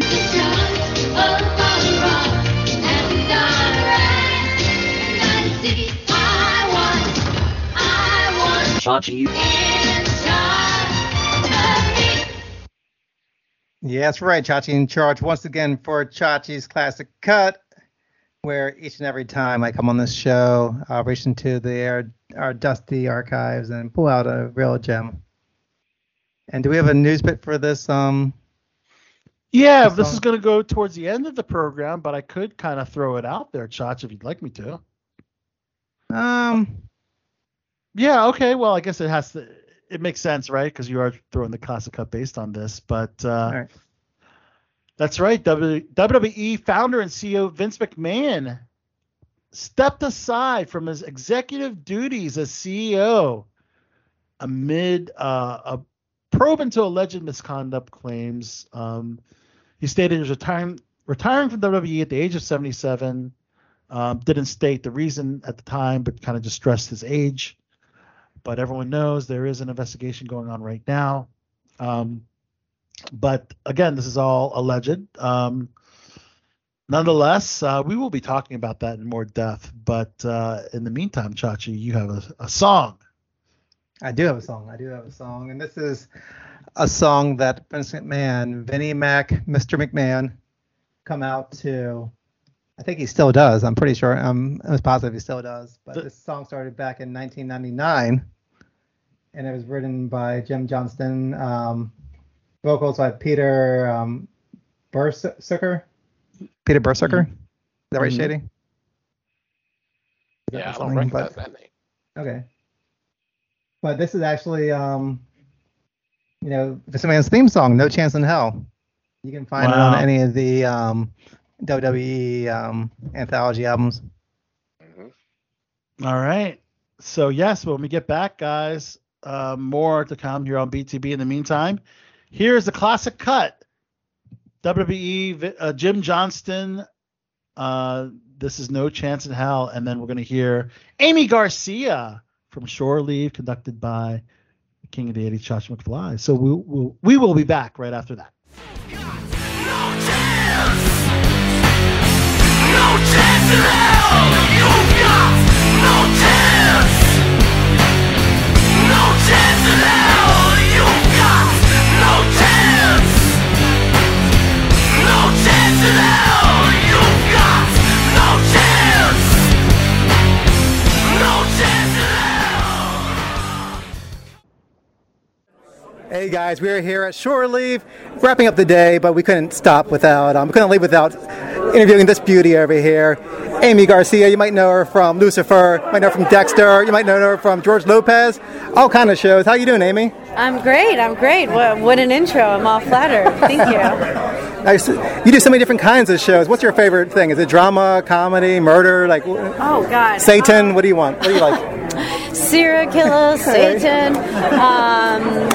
Let me see. I love genre. Genre is so fun because it's fantastical, and I think it keeps you young, I love anything with comedy, but I think I like comedy within drama. Okay. Yeah. Okay. Comedy. Yeah. And I actually watched George Lopez for the first time last week. I was on vacation and it was on TV. I thought you did a great job. What was it like working with George Lopez, and what did you learn from that whole experience from all those seasons? Oh, he is such a hard worker. I mean, he really taught me how to work hard, how to, treat fans with the utmost just respect, like you should treat anybody. He would, I think, stay up till 3 a.m, pay security out of his own pocket just to make sure he got through his entire line. Wow. That kind of commitment to his fans, and he teases me. I mean, let's not get it twisted. He's like he's like a real life uncle, but he really does teach. He showcases by example, and it was just so much fun. I have no complaints. So he has a new show coming out with his daughter. Right. Yes. Lopez versus Lopez. So I'm like, hey, can I come and play? Would you do that if he asked you? Oh my gosh, I'm asking him. Okay. Yeah. Now, it's a totally different thing working on a sitcom where you're constantly doing 24 episodes a season.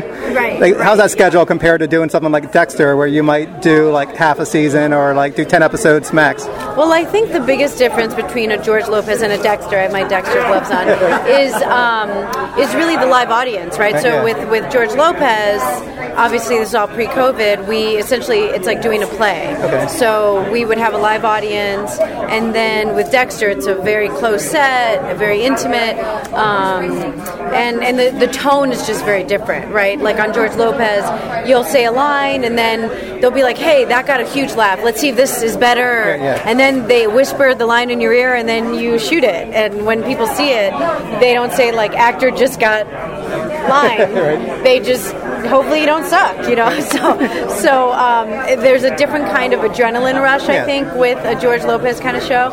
And then with Dexter, it's just more the intensity. And the challenge there is, I think, for me, because I'm such a kind of lighthearted goofball dork, is to stay in that space, stay in that space of serial killerness. But I guess Jamie was pretty light. She got to do with the kids. So how much could you improv during George Lopez, and that helped sharpen those kind of skills, or do you think it pretty much stick with the script?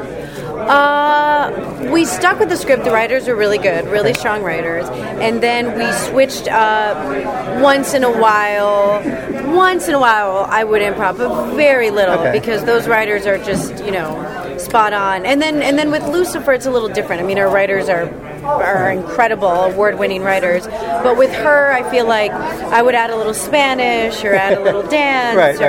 You know, like when there's like, you know, she's looking at a body and she's doing like MC Hammer, and she's doing her forensic science on a body. So that's all fun and play. So I think I did a lot more improv on Lucifer than George Lopez, if you could believe it. Wow. Yeah. And then Dexter is like, a lot of people consider Dexter one of the best shows of all time. What was that experience like being on such an iconic series? Yeah, you know, I thought about why that is, and I think it's one of the first shows besides Sopranos and Weeds that it was an anti-hero show, right? Like Breaking Bad, you're rooting for someone who isn't he's like a serial killer, a good guy, you know. Right. And so I think he kills for good though. Yeah, I mean, he's, you know, he has a code, and it was just great. I mean, it was, I think, it's really cool to be part of one of the most influential, I guess, like you said, series of all time. Yeah. So I feel really proud of everyone involved. It's a total team effort, and I'm grateful for it because I think those come once in a lifetime. So it's all downhill from here. No, so yes. So I'm just filled with gratitude, you know, to be on a show like that. And then you did the voice for Maddox, how you pronounce it? Which is MODOK, which is a Marvel series. Right. Would you want to do like a live action version of that if they offered it to you, or oh my goodness, get involved in Marvel anyway? I would love to. I would love to. Nothing would make me happier than, you know, to be able to be in a Marvel movie, and I would flip. Well, if you could have like a superpower in one of those movies, what would it be? I think it would be to teleport. Okay. I think it would be amazing to just be like, I want to be in Italy. Oh, yeah. And then we'll go to Brazil. And, you know, then we'll head over to Chicago. And I think teleportation would be my superpower. Awesome. Any other projects coming up we should know about? Yes, I have a Netflix movie with Freddie Prinze Jr. that will come out, I think, around Thanksgiving time. Okay. Is that a comedy? It's comedy and drama. I do my own singing, dancing, and piano playing. So I'm really excited. I dance with all the professional dancers of the Nets. Okay. So I'm literally like warming up with them, and so I play kind of like a Shakira, J-Lo kind of pop star. And great combination. Yeah, and Freddie Prinze Jr. is incredible. And then I'm on How to Train Your Dragon, 9 Realms, which is an animated series on Hulu. Right. I think that's on season 2, and that's for DreamWorks. I play a major nerd on that. And then I am... a movie that I wrote with AJ Mendez is coming out, the sequel to 47 Ronin. No, it's the sequel to 47 Ronin called Blade of the 47 Ronin. Okay. And it'll be on Netflix in about 3 months. What was the Glow project that you did with her? We did a 4-issue comic book series based on the Glow TV show. So like based on the Netflix show? Okay. So sweet. Hi. All the babies love you here. Oh my gosh, they are just so sweet. Thank you, man. Do you have any kids yourself? You're so good with them. No, really? No, I feel like I'm a big kid. I do love kids, like animals and kids. And nieces or nephews? I do, yeah. I have nieces and nephews. They're just delicious. Yeah, so anyway, so the Blade of the 47 Ronin, that, we talked about that, right. And then Glow is a 4-issue series based on the Netflix series Glow. Okay, so that got canceled early, it never completed. Was this kind of like a continuation of that? Oh, no. Okay, the series are completely independent of our comic book series is independent of the TV series. We're working with Glow and AJ. Are you actually a fan of wrestling? So AJ's my work wife. Okay, We're essentially, we started a production company together called Scrappy Heart Productions. Okay, cool. I adore her. I am a huge fan of her as a human. I've never seen her wrestle. No? Okay. And I'm like, AJ, is this you on the internet with like a 16-pack? And she's so humble. Right. You know, so it's so funny because I just see her as like almost like a sister, right? She's my work wife, sister, a writing partner, producing partner, co-founder of this company, but I forget, like, she's a badass. I mean, she's like an incredible athlete. So if she asked you to get involved in wrestling in an angle or something, would you do it? Oh, I would do anything you would train? she asked me to do. I would, absolutely. Kick some ass? Whew, yeah, to have to start putting some weight on, like with my squats. Yeah. What about CM Punk? Oh, he's lovely. He, fellow Chicagoan. He's lovely. Well, we're here. Amy Garcia. Amy, thank you so much for the interview. Oh, you're welcome. Can you let people know you're listening to Below the Belt Show and just tell them who you are and your projects? Sure. My Instagram is Amy Garcia for Reels, the number 4 and then Reels. Twitter is Amy_Garcia, and then TikTok maybe coming soon. So I don't even know what that would be. Well, get your dancing ready. I know. It is my medium, it seems, but I would just be starting. So anyway. All right, Amy. Thank you so much. Thank you. Such a pleasure.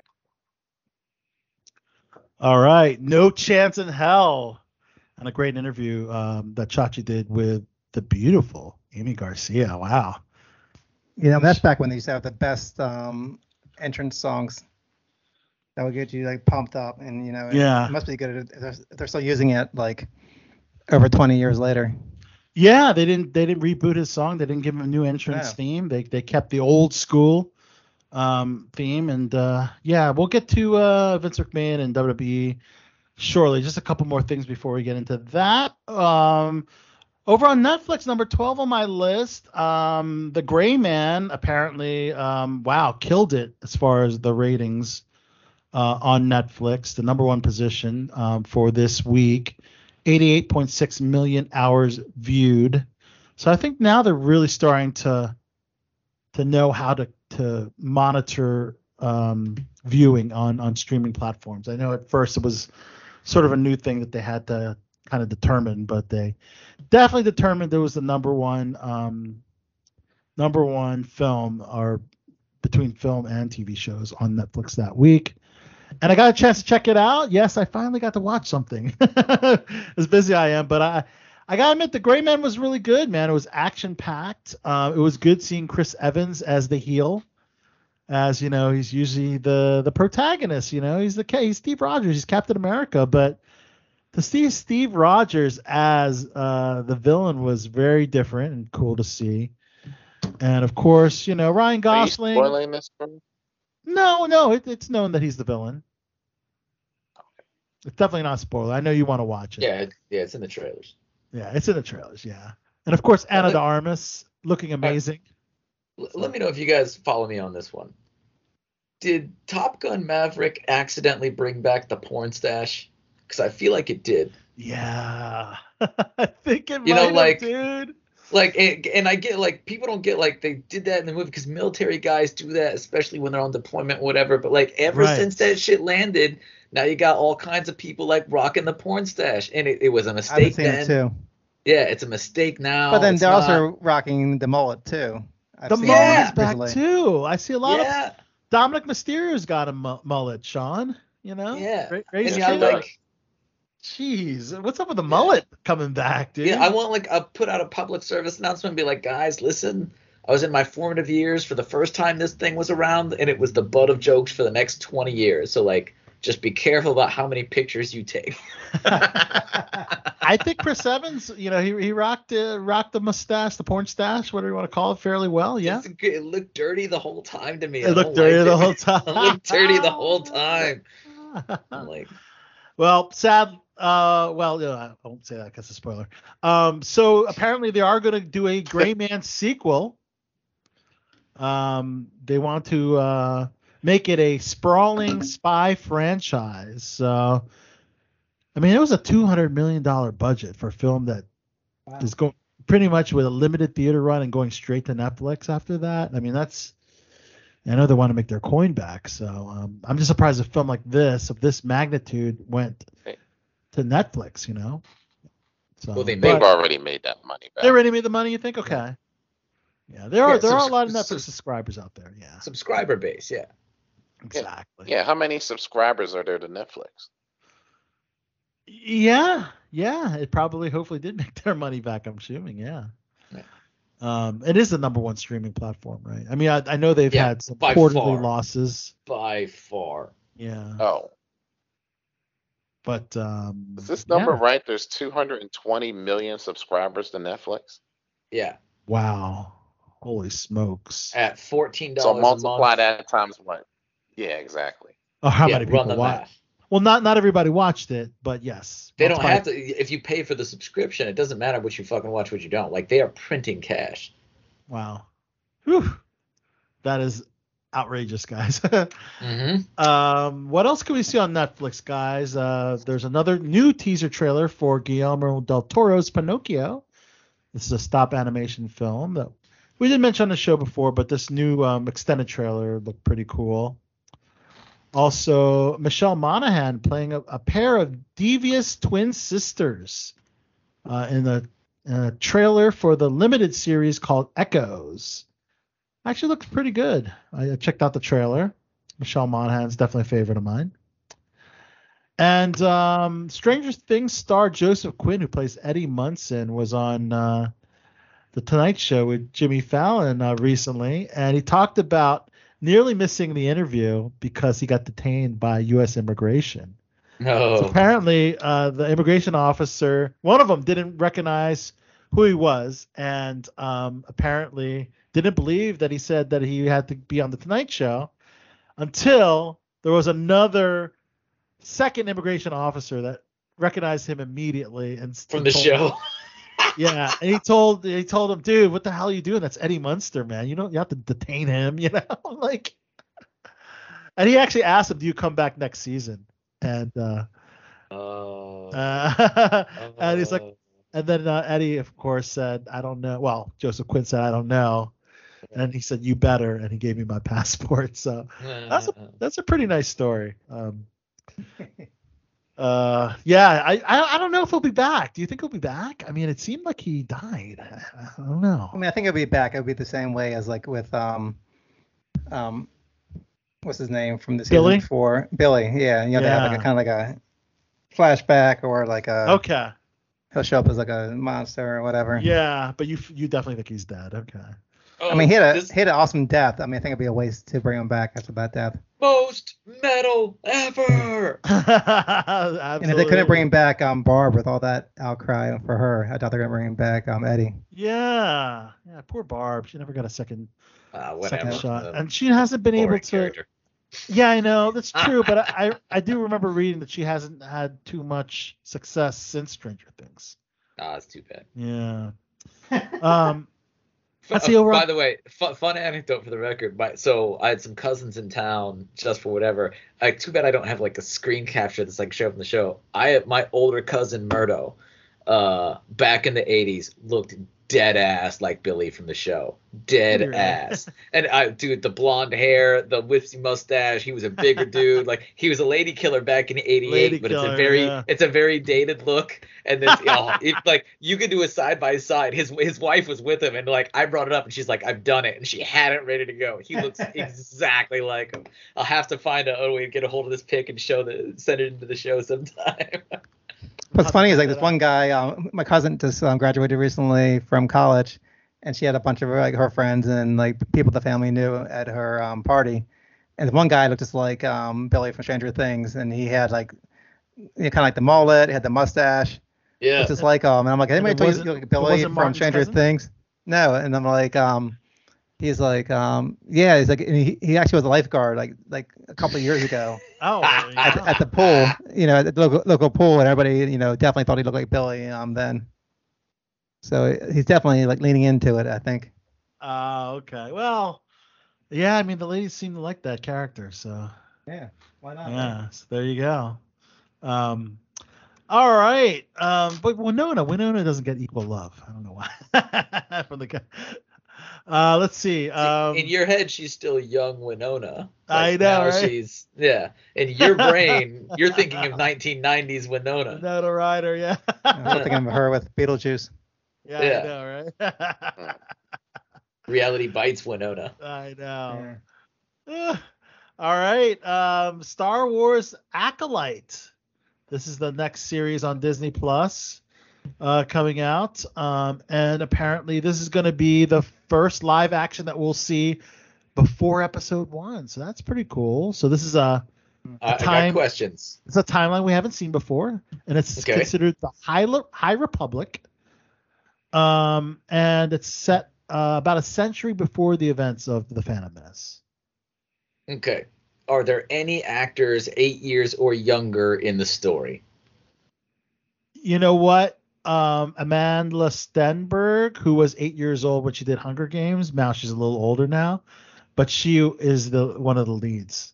So, God damn it! It is a young person leading. We don't need another Star Wars story about a kindergartner. Like we're. Yeah, I mean, and this is Leslie Headland from Russian Doll. She's going to be show running this series, and I don't know. I mean, what the hell is Russian Doll? Russian Doll is actually a really good show on Netflix. It's remember Natasha Lyonne, American Pie fame. She leads that show, and it's pretty much like the Groundhog Day effect. Where it's the crazy chick from Orange Is the New Black, the drug addict. Yes. Wow. And of course American Pie. Yes. Yeah, she led that series, Russian Doll, and that got a second season. And but yeah, I really don't know anything other than that it's going to be set essentially before Episode 1. That's all we know about it so far. And the era of the High Republic, where Jedi were at their strongest, and the Sith were believed to have been eradicated. So. Apparently that ended up. Basically, there's no villains. Yeah, I know.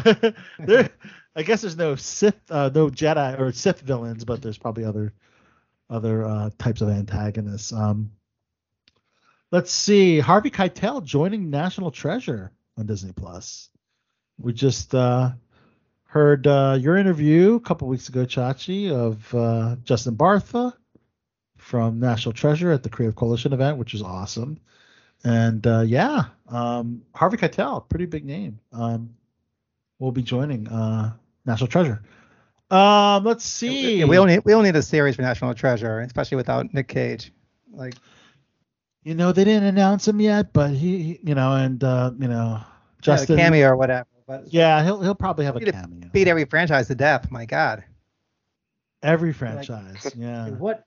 It's just sitting around like, what franchise can we milk that we haven't milked yet? Exactly. Gummy bears. Oh gosh. So Hopper from Stranger Things and The Mandalorian, Pedro Pascal will be teaming up for an HBO limited series called My Dentist's Murder Trial. What the heck? My Dentist's Murder Trial. Sounds like a true crime thing. Yeah, it's based on a true story. That's right. It sounds like if something sounds super fucking weird and it's a limited series, somebody did that shit. Yeah. That's how it works. It's Dr. Gilberto Nunez's indictment in the death of his friend Thomas Coleman. Wow. And it's based on a New Yorker article titled "My Dentist's Murder Trial: Adultery, False Identities, and Lethal Sedation." Oh, we already know what's going to happen. The dentist uses some lethal sedation. Jesus. Yeah, but you don't know how fucked up it's going to be. If he's a dentist, he can change dental records, right? So maybe he whacks somebody and swaps their teeth out, whatever. Yeah, the body gets misidentified. You're already telling me the plot of this show, and I don't need to watch it. Thank you. Kate Winslet, she loves HBO. She's sticking with HBO. She did the Mayor of Easttown, which is awesome. But she'll be producing a new HBO limited series called The Palace. Tells a story of 1 year within the walls of a palace of an authoritarian regime as it begins to unravel. Okay. This has a very plain title, so I don't think it's based on a true story. It does have that weird, wacky title that you're alluding to. Yeah. That's all right. Enough. Yeah, right. Let's see over on Apple. Oh, man. I can't believe Leonardo DiCaprio is doing a movie that's going straight to Apple TV. That's crazy. So this is Martin Scorsese, Leonardo DiCaprio, Jesse Plemons, and apparently it's based on the best-selling novel Killers of the Flower Moon, and slated for 2023 by Apple. Wow. Well, I guess I shouldn't be too surprised because Leonardo did Don't Look Up for Netflix, which went directly to Netflix. So Apple TV definitely wants to, do the same thing and then bring original movies to their platform. And Jason Momoa has one more trailer for his show C, which I have not seen yet. I've really heard nobody watching Jason Momoa's show on Apple, the C film. But apparently it's on Apple. Because it's on Apple TV, right? I mean, the trailer looked cool, but it looked like it had some really cool cinematography. Anyways, Adult Swim. Let's see, Rick and Morty. They just set their premiere date. We're getting season 6 on September 4th, Chachi. They actually promoted the upcoming season with Rick and Morty bearing their 6-pack abs. So I guess they went to another dimension and got those abs, I guess. I don't know. I'm surprised it's coming out that soon. Yeah, we just saw like season 5, it seemed, right? It wasn't too long ago. I'm used to waiting like several years before in between seasons of Rick and Morty, but definitely not the case. I mean, I've been watched the whole series like last year after that season came out. You did. You did. And I was disappointed in the final season or the last season that they had. I didn't think it was the same quality as the rest of the season, which I thought were amazing. I'm glad they bring that quality back. Because at first you were like, I tried one episode, I don't know if it's for me, but you're like, okay, let me give it a second shot. Oh, it's so good, dude. It's so good. It's so good. It's really good. I'm with Chachi though. Like the last season, it felt like they got a little too meta, little too meta, right? It's kind of like a parody of themselves last season. I thought. Yeah. Yep. And I get it, man. Like, I've never had to write a show for like 5-6 seasons. I'm sure like it's really hard to stay fresh, but because that show's so good and so funny and so quick, right? Like you guys stay on task. It's so creative too, man. I don't know how they come up with this shit. Don't ruin a good thing.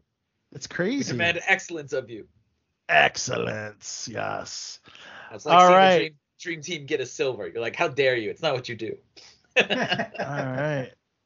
Let's see. We're almost done on the list. Number 17 is miscellaneous TV. So this doesn't really have a category. But Margot, when we talked about Leonardo DiCaprio, going to Apple TV, this is a surprising one. Margot Robbie going back to the TV show that I guess brought her first acting gig in Australia, and that's the Australian soap Neighbours. Which is really surprising. I mean, she played Donna in Neighbours from 2008 to 2011, and then she rose to superstardom with Wolf of Wall Street, as you know. One of her best roles. And I think you know why I think that's one of her best roles, because she's very Everyone knows why you think it's one of her best roles. Wait, why was that? Lots of nudity. Okay. Nudity. This is Al we're talking about here. Yeah, of course. But I'm kind of surprised to see Margot Robbie just go back to. I mean, she's kind of like that's kind of cool. Maybe she's doing a friend a favor, because like she can now command any price at the box office for any reason. Like even in the movies she was in. Leonardo going back to Growing Pains. Yeah, that's Leonardo. Right? Well, if that was still around, but Growing Pains is not around. Yeah, so like maybe maybe somebody got in trouble, the production team's losing money, they throw out a Hail Mary, and she's like, I'll throw you a bone, I'll come back for like a 3-episode arc. Oh, man. One of the iconic names in television, Chachi, is Norman Lear. And he turned 100 today. That's actually on my birthday list. But they're celebrating his career on ABC with a special in September. But wow, I'm so glad he made it to 100 years. Remember, we're really waiting. Betty White made it. Yeah, Betty was so close, and she didn't make it to 100. And happy birthday, Norman Lear. But he's going to get the special. It's always great to hear about somebody who mixed it up, that old, and like you can celebrate them and not be like, oh, I guess he died or whatever, Yeah, exactly. And Chacha, I know you'll be upset to hear this. Full Frontal with Samantha Bee has been canceled after 7 seasons. Oh, what? I haven't watched any of those 7 seasons. No. Only the episode I'm in.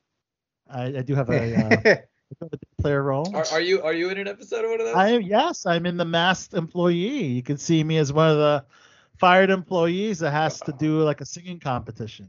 I've never seen a single episode of the show, but if you tell me which episode you're in, I will watch that episode. Yes. Yeah. I'll tell you exactly what episode. Season is that in? It's the January episode of 2018. It's a weekly show, so I think with these type of format shows, I don't think there's an episode number per se, but I remember that it dropped on Martin Luther King Day of 2018. So if you look for it, it's actually on YouTube. You can actually see it on YouTube. Look at Al trying to take the glory from MLK. Oh, and that fucked up. Oh gosh, Josh, come on, Al. So check that out, guys. Want to check out yours truly. I know Sean's into the award shows. The VMAs nominees were just announced. Sean, are you excited about any of these nominees? I don't know about excited. Has anybody seen any of these videos? That's a very good point. That is a very good point. I mean, they don't even play the videos. They play reality television and they're celebrating music. So yeah, I don't know what's going on with MTV. But like Kendrick Lamar, Jack Harlow, and Lil Nas X lead the nominations with 7 each. Doja Cat, Harry Styles follow closely with 6 nods. Billie Eilish, Drake, Dua Lipa, Ed Sheeran, Taylor Swift, and The Weeknd have 5. So just a few. Video of the years. The show will be on 13 networks at the same time. Oh, yes, you're right. Yeah. CW, BET, CMT, Comedy Central, Nickelodeon. Yeah. So is that exclusive on MTV anymore? No, they play it on 13 different ones. So it doesn't matter if you watch MTV. They count all the ratings all together. That's so weird. Well, I think they had to do that, right? Because I think that was a good move. You know, especially for they figured that the ratings were going down on MTV, so they're like, "Oh shoot, if you happen to flip the channel, you're going to hit one of the 13." That's a good point. Yeah, so I remember how big of a deal the VMAs used to be. Oh, they were huge. Huge. Like I mean, like they had cups and commercials for Taco Bell. Like everybody was talking about the VMAs. And they were hella fun to attend too, man. It is always was something that's going to happen that was going to make you talk about it the next day. Madonna, Britney Spears. Isn't this our running thing of how you never invited me to a VMA? Yeah, man. VMA's a hot ticket, man. Yeah, what the fuck? Yeah, I just wanted one. You just want? Yeah, it's one. Well, the good ones are over now, so you're how many years? How many years you been on the show, Sean? It's a long time, Al. It's a long time, Al. He's been at least to like 13 of them. 13, Al.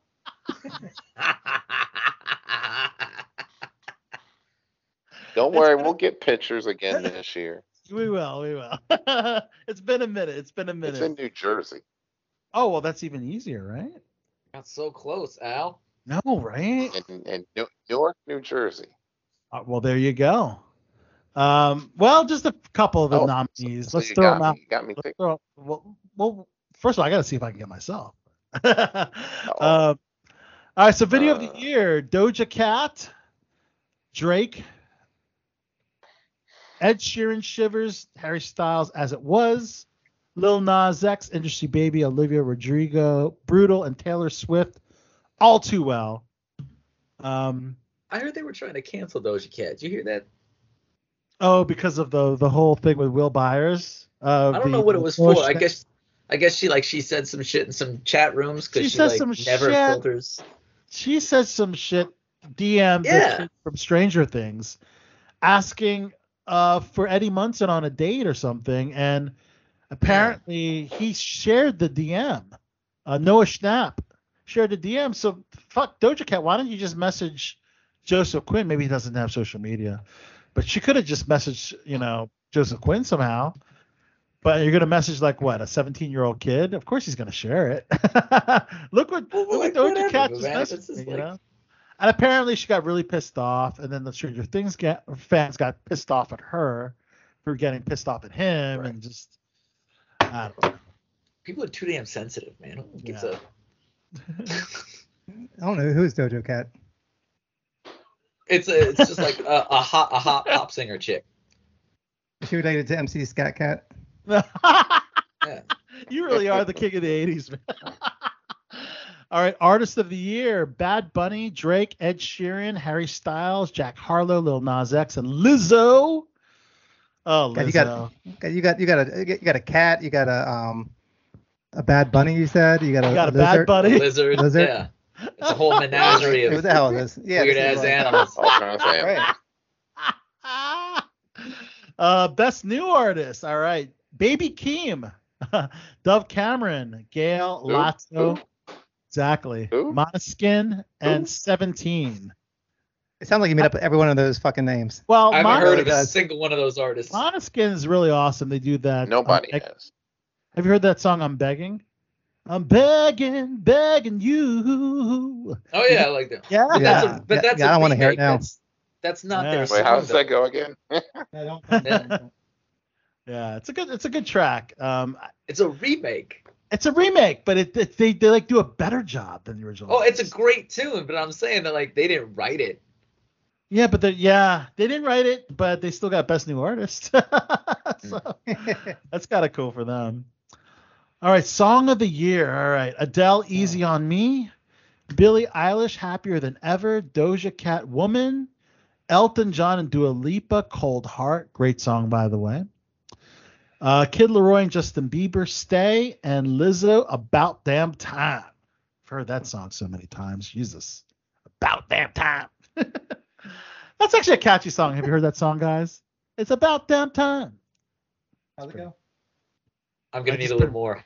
I'm gonna need some more bars. I know, right? Yeah, how's that go again? It's about that time. That's all I know. There's a lot of rapping in it. I don't know. It's catchy. I don't know. It sounds catchy, yes. Yeah. All right. Gossip tidbits number 19.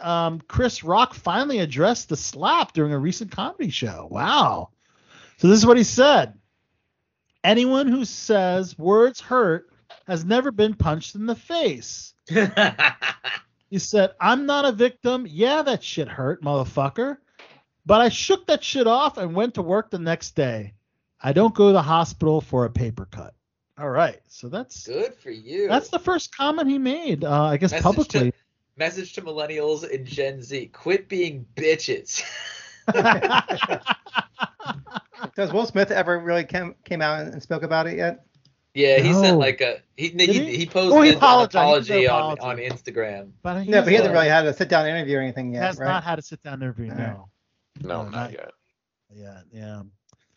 Joe Biden, President Joe, Sleepy Joe, the son, has been improving significantly since being diagnosed with COVID-19. Yeah, apparently he's negative as of today. And he's finally negative. Good. Okay. Yeah, I know that because all of my crypto investments rebounded and are up like 15%. It was looking bleak when he was going to die. Oh, no. Jesus Christ. Like about 9 hours ago, he got cleared, and it has helped me out financially. Vaxxed and boosted. He took that Paxlovid antiviral drug, so he's going to be okay. Ethereum up 17% in the last 9 hours. Wow, there you go. 17%. Jeez. Best thing the president ever did for me was not die today. Was not die from COVID. Was not die.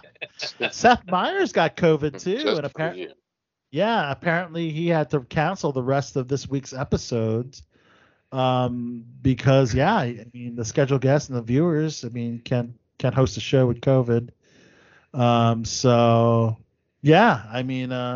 It's coming back, but god damn it, hopefully to not the extent it had been in this past winter, and of course. But we can only hope, right, guys? We can only hope. All right, this is what everyone's looking forward to, guys. WWE talk. WWE founder and CEO Vince McMahon stepped down as CEO of the company. Sean is our resident expert in the world of wrestling. What does this mean for the company?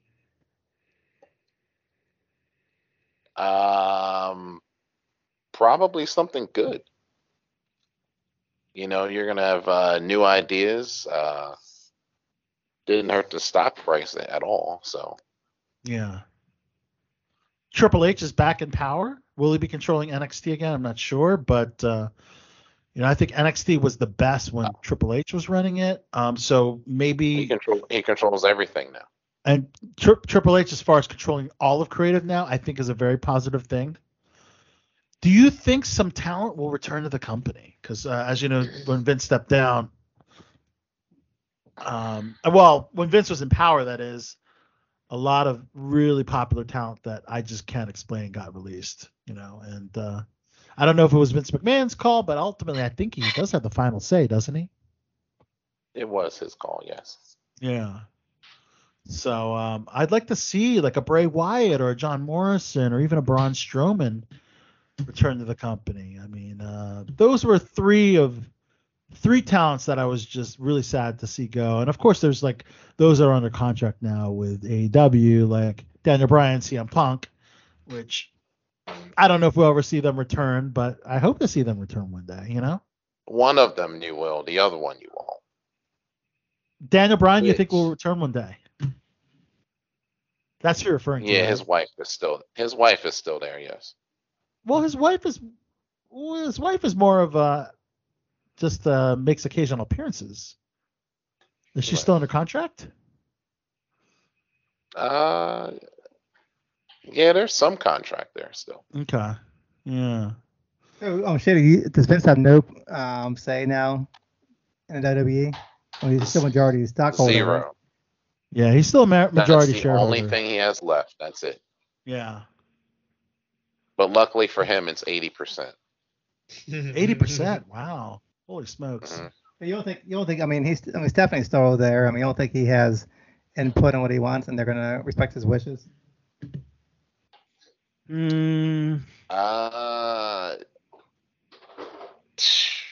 tough. I mean, the only thing I can say is now the federal government's involved. So. Oh. Yeah. Oh, yeah. That's a very good point. So that's the main reason. Even though he says, as I approach 77 years old, I feel it's time for me to retire as chairman and CEO of WWE. Throughout the years, it's been a privilege to help WWE bring you joy, inspire you, thrill you, surprise you, and entertain you. I'd like to thank my family for their contributing to our success. I'd like to thank all our past and present superstars and employees for their dedication and passion for our brand. Most importantly, I would like to thank our fans for allowing us into your homes every week and being your choice of entertainment. It's what Vince McMahon said, made no mention about the allegations.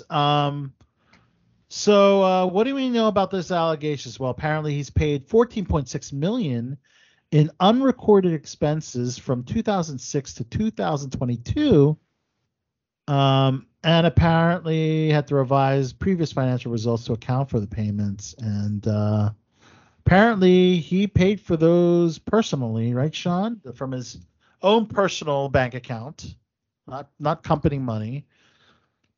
Yes, but because it's publicly traded, you still had to make a filing for it.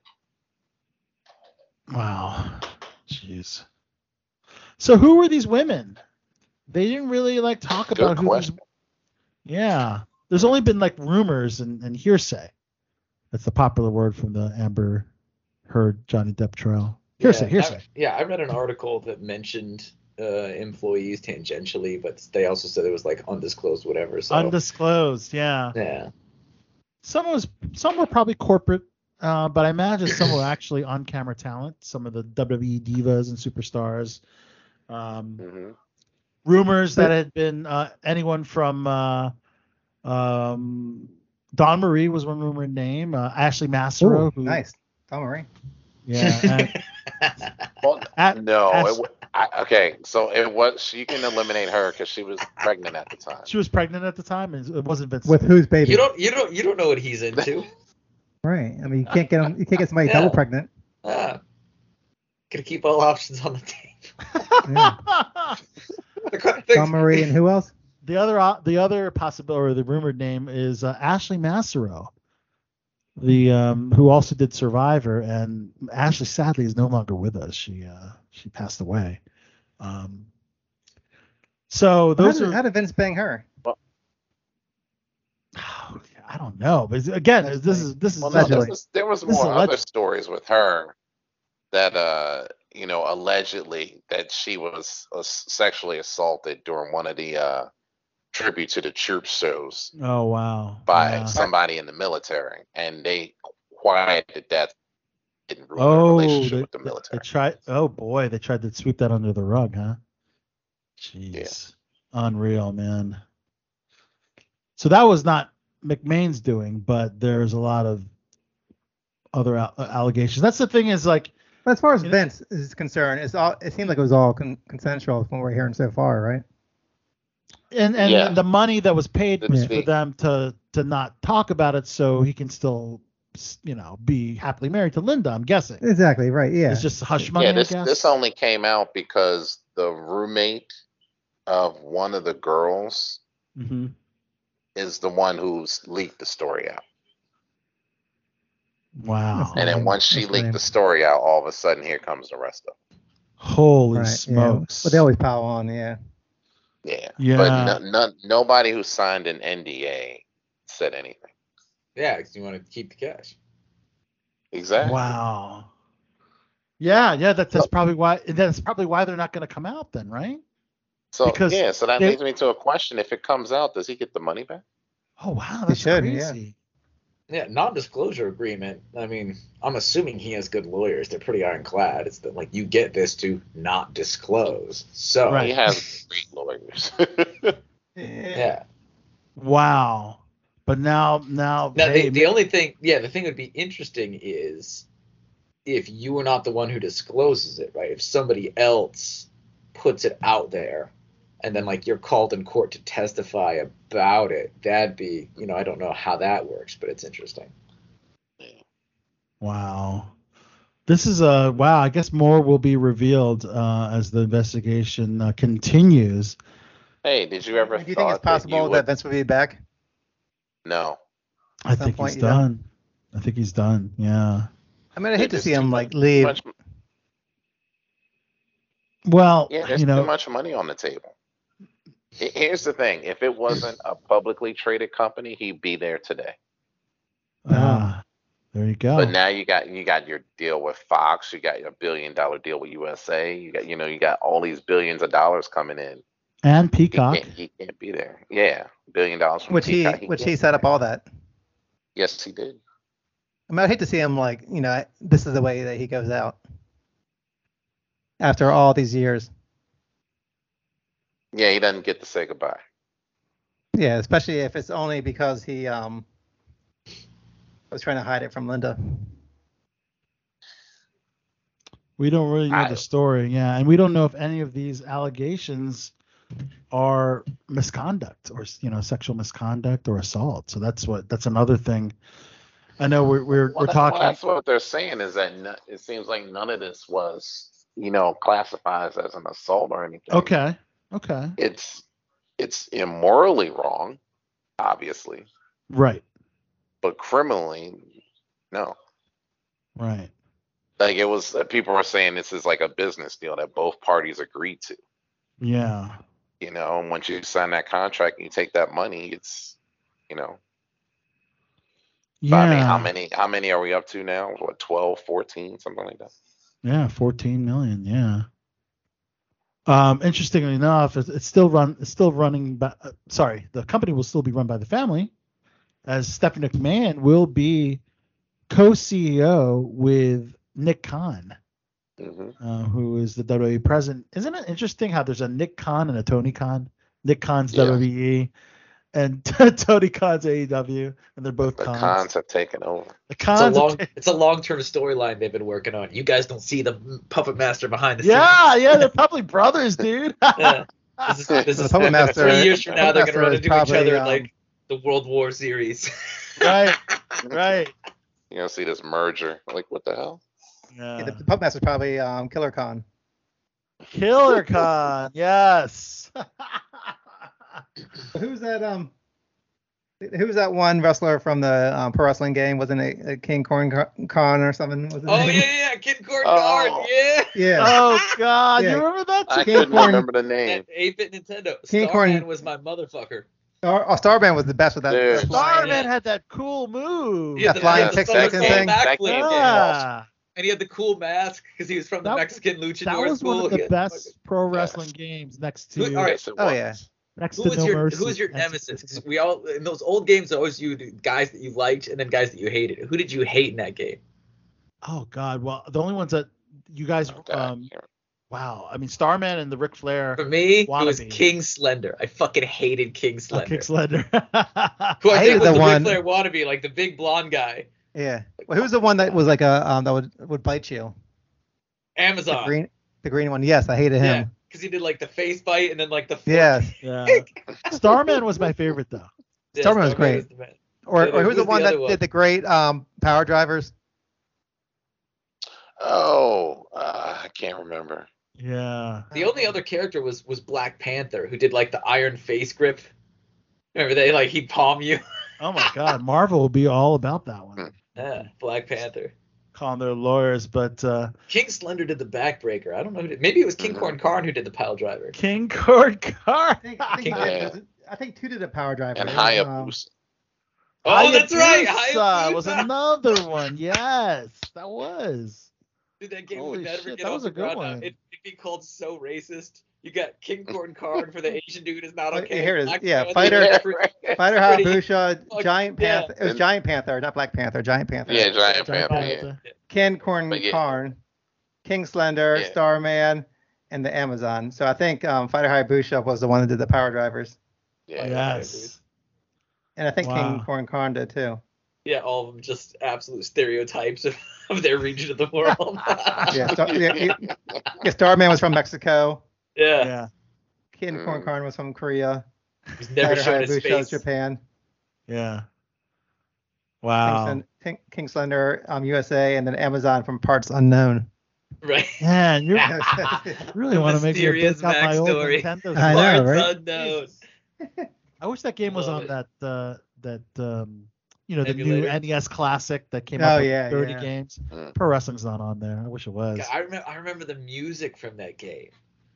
Oh yeah. Oh yeah. I played that game incessantly. That's crazy. Yeah. But And you could get counted out of the ring. You get counted out for 20 seconds. yep. Yeah. It was fantastic. But I did want to talk about Vince McMahon before we talk a couple more Yeah. things before we wrap up the show. I guess, is there a favorite storyline or angle or moment Vince McMahon had for you? Maybe a specific memory or thing you saw that you liked on WWE television. And I guess I'll start. I guess my favorite was really the Austin versus McMahon bedpan scene where Steve Austin hit McMahon over the head while he was in his hospital gown with a bedpan. Definitely one of the funniest moments in Austin and Vince during their amazing feud that they had in the Attitude Era, of course.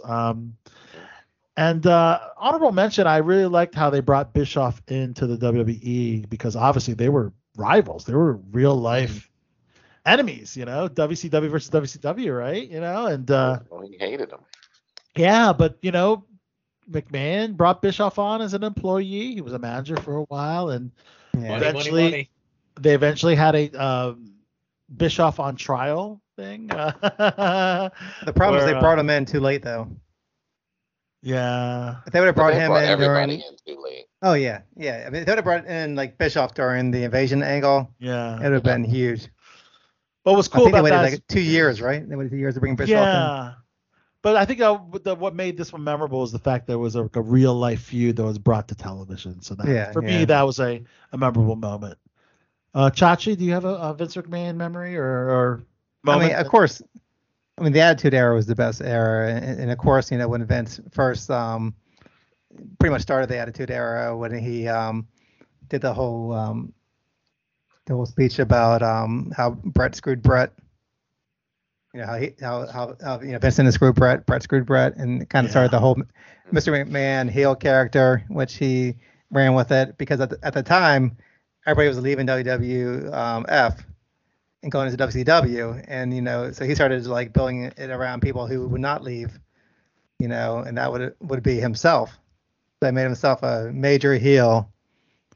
But one of the most, I think probably one of the fun moments I remember is during it was really the first Slammies, which what do they bill it as, like the 64th annual Slammies or whatever they did? 64th annual, yeah. yeah. But that was back when you didn't really know that Vince was the owner of the company. Oh, and you thought he was just like on-air talent, a commentator. Well, the kids, but the adults did. Yeah, and he's up there at the Slammies singing "Stand Back," which I tried to find for the classic cut, but I don't think they have that album How did you streaming. not find that? They still play that. "Stand Back." Yeah, that would have been It was good Andre's theme song. No Chance in Hell is a definitely dope song, but yeah. But I mean, just definitely credit to Vince. I mean, anybody who's a fan of wrestling, who had been a fan of wrestling at any point in time, owes the whole genre to Vince. Because if not, you'd see like the small like regional promotions still. I mean, he was the first one to take it national, to get the best wrestlers from every territory. Mm-hmm. And almost went bankrupt during the 90s. When WCW started taking over. And then fought like hell to save the company. So, I mean, I don't know what the future's going to hold for him. I hope people don't try to bury him because, he's the one that made wrestling, for better or for worse, even for the stuff that you don't like about wrestling now. I mean, he made it all. Like him and Hogan, basically. You had to have this to paint him in a negative light. It could tarnish his legacy with some people, but he certainly, he paved the way for pro wrestling to be a viable form of entertainment, Is he in the Hall of Fame? He's not in the Hall of Fame. No, he refused to put himself in. But yeah, I think I wouldn't do it either. But I think now that he's retired, he certainly could be in the Hall of Fame. Martin, do you have a favorite Vince McMahon? I know I'm not sure how much you followed wrestling back in the day, but the storylines I like, they're his responsibility, but he wasn't in there. Like I'm a huge Undertaker guy. Like for me, like there's no equal. And that storyline that he built up, where like the Undertaker wouldn't fight Kane, and then he had that great rivalry with Taker and Shawn Michaels, where he supposedly died and he goes back to hell to tell his parents that he has to fight him now. Like that shit was phenomenal, right? Like I was there for all that. I was there for like the lights going out of the arena, Hellfire coming up out of the sides, man. Just the pageantry of that was nuts. And it's not that like wrestling wasn't over the top. It was always over the top. Yeah. But then they went like supernatural and otherworldly and somehow Triple made H. Was the Triple H bang Katie Vick? Yeah. Yeah, Katie Vick. Yeah.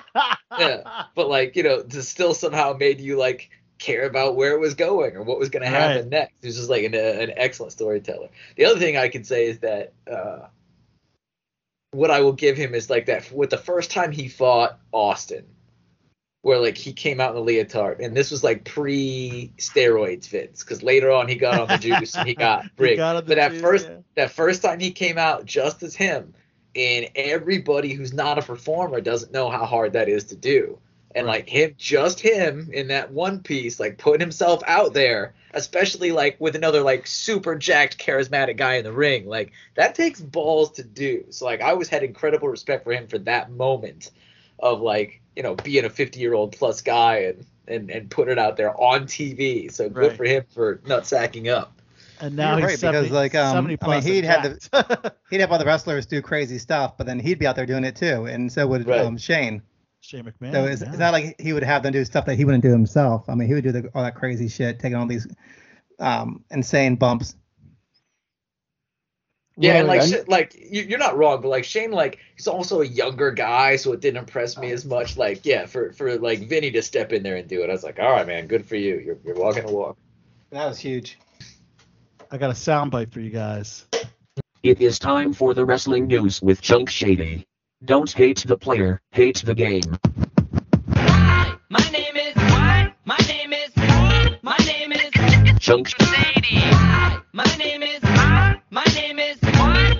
is Chunk Shady. So Shady. Yes. I think that's about 20 years old. Shady, do you have a favorite Vince McMahon moment? Oh, probably when he was the victim of the beer bath. Yes. You know, like, I mean, you never seen anything like that happen, and it's just like the people didn't care, man. The crowd was getting splattered with beer, and it was just craziness. Yeah, I think I don't know if they can get away with that today, right? Hell no. Somebody want to sue somebody. Yeah, some Karen to get upset. Yeah, it's a different time. Some mom would call the board. Right. I just got my hair done. Yeah. Back then, man, we'd be screaming and like, yeah, we got splattered with beer. So it was just, you know, he created a lot of good times. You know, now, everything wasn't perfect, but your first memories were definitely presented by him. So yeah, absolutely. Yeah, I mean, nothing was better than when they were getting their ass kicked by WCW, and then they started turning it around, WWE, and is really putting out like the best show on TV. Even though they weren't ahead in the ratings at the time, it was better TV, and it took a while for it to catch up and like I tell people become number all the one. time. I tell people all the time, go back and watch Raw in 1997, because nobody was watching it because everybody was watching Nitro. But if you go back now and watch those Raws from 1997, dude, those are some of the best episodes ever, because they were just throwing anything to see what would stick to the wall. Wow. Yeah. That's it was when at the you got time when you could say and do anything you wanted. It was like the 90s. It was like, Howard Stern, and like everything was like trying to be shocking. The Girls Gone Wild. It was all that shit. Yeah. Oh yeah, Girls Gone Wild. Yeah. Watch the documentary series. What's it called? It's on the the biography. The Monday Night Wars. Monday Night Wars. Yeah. Oh, Monday Night War. Yeah. Yeah, it's like 20 episodes. But if you've never seen the Attitude Era and all the stuff in the 90s, definitely watch it. Or if you did live through it, watch it again, because there's so many good memories in there. All the stuff that happened during that era, against WCW. And WCW was great in the beginning, but then they got horrible, but was still number one for a long time after that. Remember, they were so big that Monday Night Football, they wanted to pay them to move Raw off Monday night. Yes. Mm-hmm. Yeah. Now, what do you feel about the current product of Raw and SmackDown? Oof. It's not that it's bad. It's just, I don't know, like paint by numbers. Like they're very safe. Right. But it's Too because safe. they have $3 billion on the line. So I totally understand. Like, okay, the Attitude Era, you couldn't do that today. Mm-hmm. No. Yep. There's no way you can have guys beating up women. You can't have the hoe train anymore. Bra and panty matches. Bra and panties match. Hot lesbian action. Remember that? And Vince McMahon. Oh yes. Vince McMahon dropped the N-bomb on Raw. Yeah. You know that? Yeah, it leaned into it, right? Like, didn't go soft, leaned all the way in. He leaned all the way in and dropped the N-bomb. I was like, holy shit. And you're like, wait, what? It's out there on YouTube if you need to see it, guys. And people laughed at, back then when DX dressed up like the Nation of Domination. Now that's got a different meaning. Yeah, now. You're right. There was blackface. Wasn't there blackface in that? It was completely black. Kind of purple. Oh, Yeah, kind of purple though. Purple, I don't know. It was just, I think it was a dark purple. It was a different era then, guys. It was crazy. But that was the most fun TV. I mean, you would flip back and forth between Raw and Nitro, and the whole night, because it wasn't like you had a DVR back then. You could watch, you could just tape those shows. With no DVR back then, so you had to flip the channel back and forth. Right. So they would try to be as shocking as possible to get you to turn to their channel and stay there and not flip back to the other channel. So they would try to outdo each other, and you got the best wrestling that you're ever going to get in your lifetime. It'll never be that good again. Yeah. Can you imagine if they try to do a bra and panties match today? I know. And plus, at the they time, can't even have Victoria's Secret models anymore. So I don't think. You can't. No. No, but there'd be people picketing outside tomorrow. Yes. The Victoria's Secret models. Of course, you can't have broad Well, pants. people would pick it back then because you had the whole like RTC angle, which at the time the parent teacher conference group that always tried to get Raw canceled. But back then they didn't care. Like, they didn't bow down to these groups. You're like, well, fuck it, we're going to make fun of these groups and make it a whole entire angle, and and have a heel that is supposed to be like this group that is trying to protest us. But back then Vince was going bankrupt, and this was his company that his dad started, and he made super huge, and he fought and threw everything he could into it to have it survive. And there's something special about that. Where if you're a corporation, which is how it is now, I mean, it's still a family run pretty much, but like, just having like a company that you started yourself or your dad started, and you're gonna do whatever you can to save the family business, and like you're not gonna see that kind of stuff anymore. I mean, he was listening to Vince Russo and working with him, and you had some of the best angles when both of them worked together, and one could cancel the other one, if anything got too crazy. It's sad. It's sad now. If I watch WrestleMania or any other kind of or Raw, it's just sad watching it now of what it is now. There's still guys that go out there and bust their ass and all that kind of stuff. But I mean, you're gonna have the crazy angles. I'll tell you what, though, guys, watching the current WWE product, it seems like they're leaning more towards going back to TV 14, and that you do hear an occasional curse word on look Raw. Who's in charge now. Exactly. So who's in charge? Triple H? Yeah. Okay. The person who thrived in TV 14. Exactly. But we do have SummerSlam the Sunday or the Saturday. That's right. They don't want to compete with the football in the fall, so they decided to put their pay-per-views on Saturday. I like the Saturday show. You like the Saturday show? So what are your thoughts on the card, Shady? Maybe we should talk about some of the matches. We got Roman Reigns and Brock Lesnar in a last man standing match, and I really hope this is the last time we see this match for a long time. I think we've seen it. They advertise this is the last time. This is the last time we're going to see these guys fight. Okay. Yes. All right. Do you have a prediction? Oh, that belt's not going anywhere. Oh, wow. Roman Reigns will probably beat Hogan's record and Pedro Morales' record. He's going to get to 1,000 days, trust me. Wow. And then who's the number one holder for the longest number of days? Is it Bruno Sammartino? Oh, Bruno. It's like 2,100. So it's 2,100. Holy shit. Okay. I don't know if they'll go that far. 7.5 years. Yeah, I don't think they'll go that far for him, but Roman's got 2 years. At least 2 more years as champ? No, he's got 2 years right now, or he will. Wow. Coming up pretty soon, yeah. Right. So yeah, I expect that match to be pretty exciting to watch. It will be. I think people just mad because it's another rematch. That's all. Exactly. But Bianca Belair defend against Becky Lynch. We've seen this match before, but we'll see if it's just as good as their last encounter at WrestleMania, which was a good match. Now Ronda Rousey versus Liv Morgan. Why do I think this might be a squash match? Am I wrong to think that this could be a possibility? It should be. She should kill her. Yeah, I think Ronda Rousey is gonna quickly win that championship back, no doubt. And then we have the Usos defend against the Street Profits for the Undisputed Tag Team Championship with, for whatever reason, Jeff Jarrett wants that spotlight as a guest referee. No clue why that's happening. This doesn't really make sense. It's Nashville, Tennessee. That's why. Oh, it's Nashville. So he's kind of like the hero of Nashville. Yeah.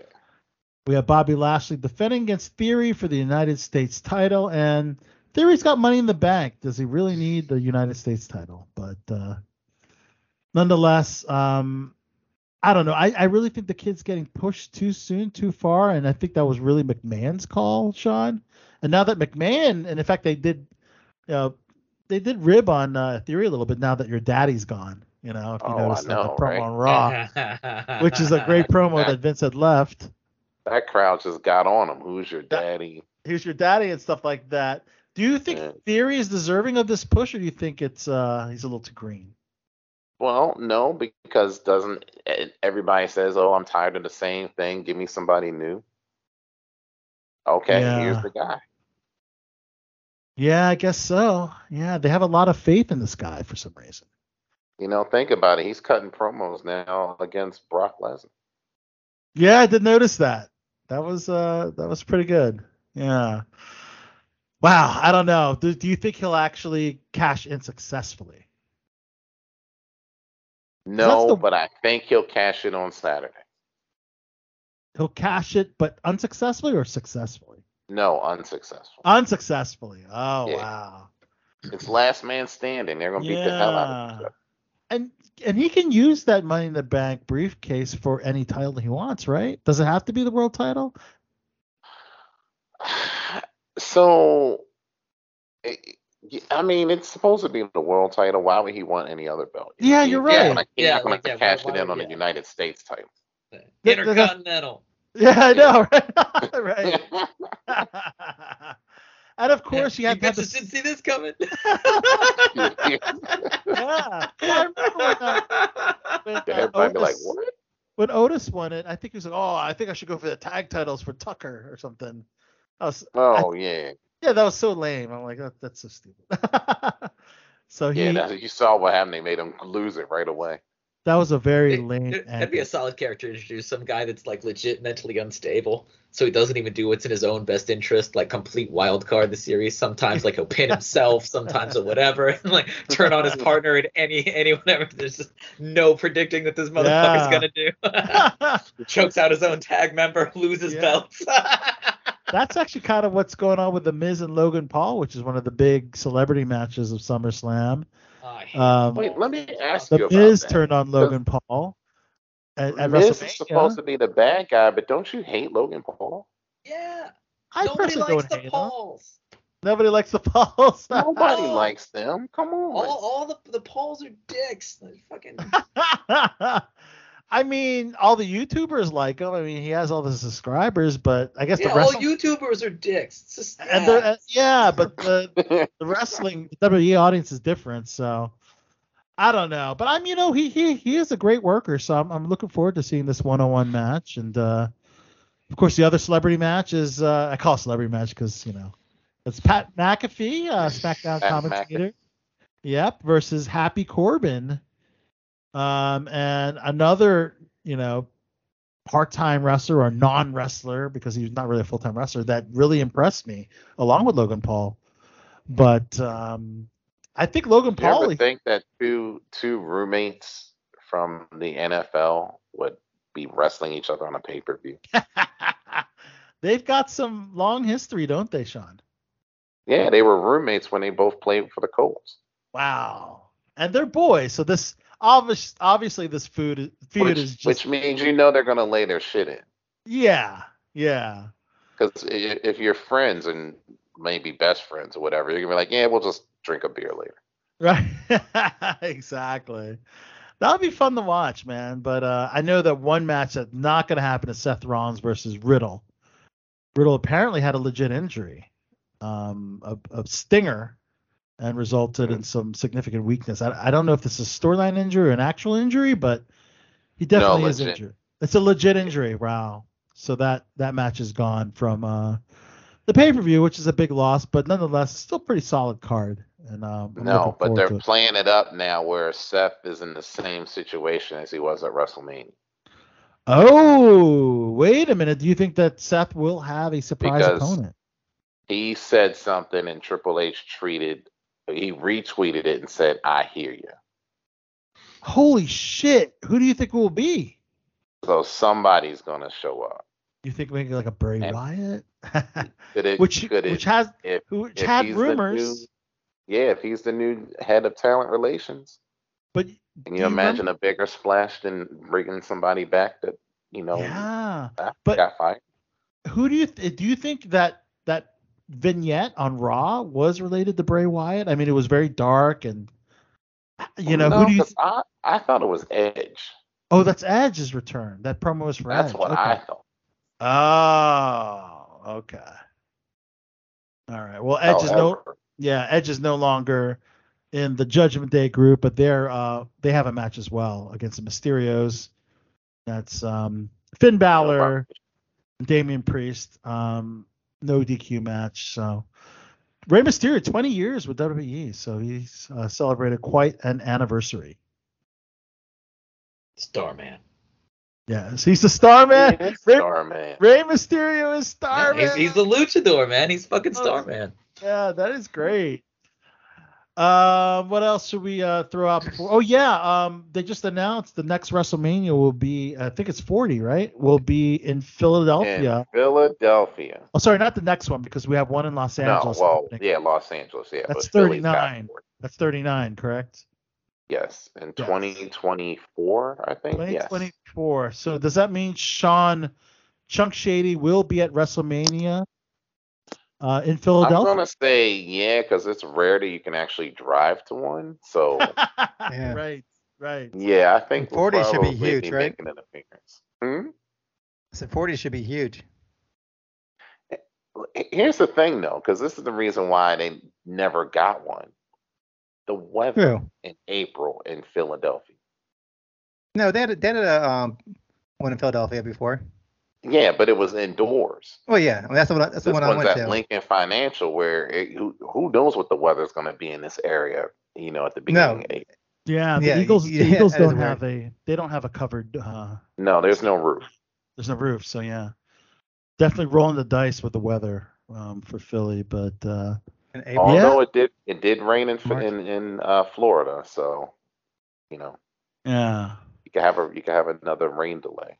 Yeah, but that's pretty exciting. But I think we should wrap up, guys, as we are nearing our expiration date here. We do have some sad rest in pieces to announce. If you heard the opening promo, we had the pleasure and opportunity to, and that's Chachi McFly. Chachi, you knocking it out of the park tonight's show. Tony Dow, best known for playing Wally on Leave It to Beaver, sadly died at the age of 77. And apparently it was prematurely reported that he had died yesterday, I believe, but he was still in hospice care. But he had officially passed away today. He had liver cancer. Yeah, he had liver cancer, which was diagnosed in May. And he was in hospice. He didn't make it too long. Yeah, and a hell of a nice guy at the cons, when we interviewed him, like him and Jerry Mathers. And just an iconic series, like one of the first real popular TV series. Yeah, he's also been in My Three Sons, The Love Boat, Murder, She Wrote, Knight Rider. I don't think Leave It to Beaver really has the staying power it did when we were kids. I don't know if many of the kids nowadays would watch a black and white series. I mean, a lot of the kids back then, because this is still before a lot of the the 80s, the kids of the 80s time though. Also, this show was in the 60s, wasn't it? The 50s even. The 50s, 57 to 63. 63, right. Yeah. So. But, the reruns were still popular in the 80s at the time. Gotcha. And here's the challenge for Chachi. He did one episode of Charles in Charge. You need to go find that. Mm-hmm. Oh, really? That would be the King of the 80s quest to find that episode. To find that, yep. Yeah. Rest in peace, Tony Dow. We also lost another big name in entertainment, Paul Sorvino. Character actor from Martin Scorsese's Goodfellas. Seems like people from the gangster movies, like Soprano and the series and movies have been passing away. A lot of them. Just watch your mouth. Yeah, I know. I wish I could. I wish I didn't have to say this, but Paul Sorvino is also the father of Mira Sorvino.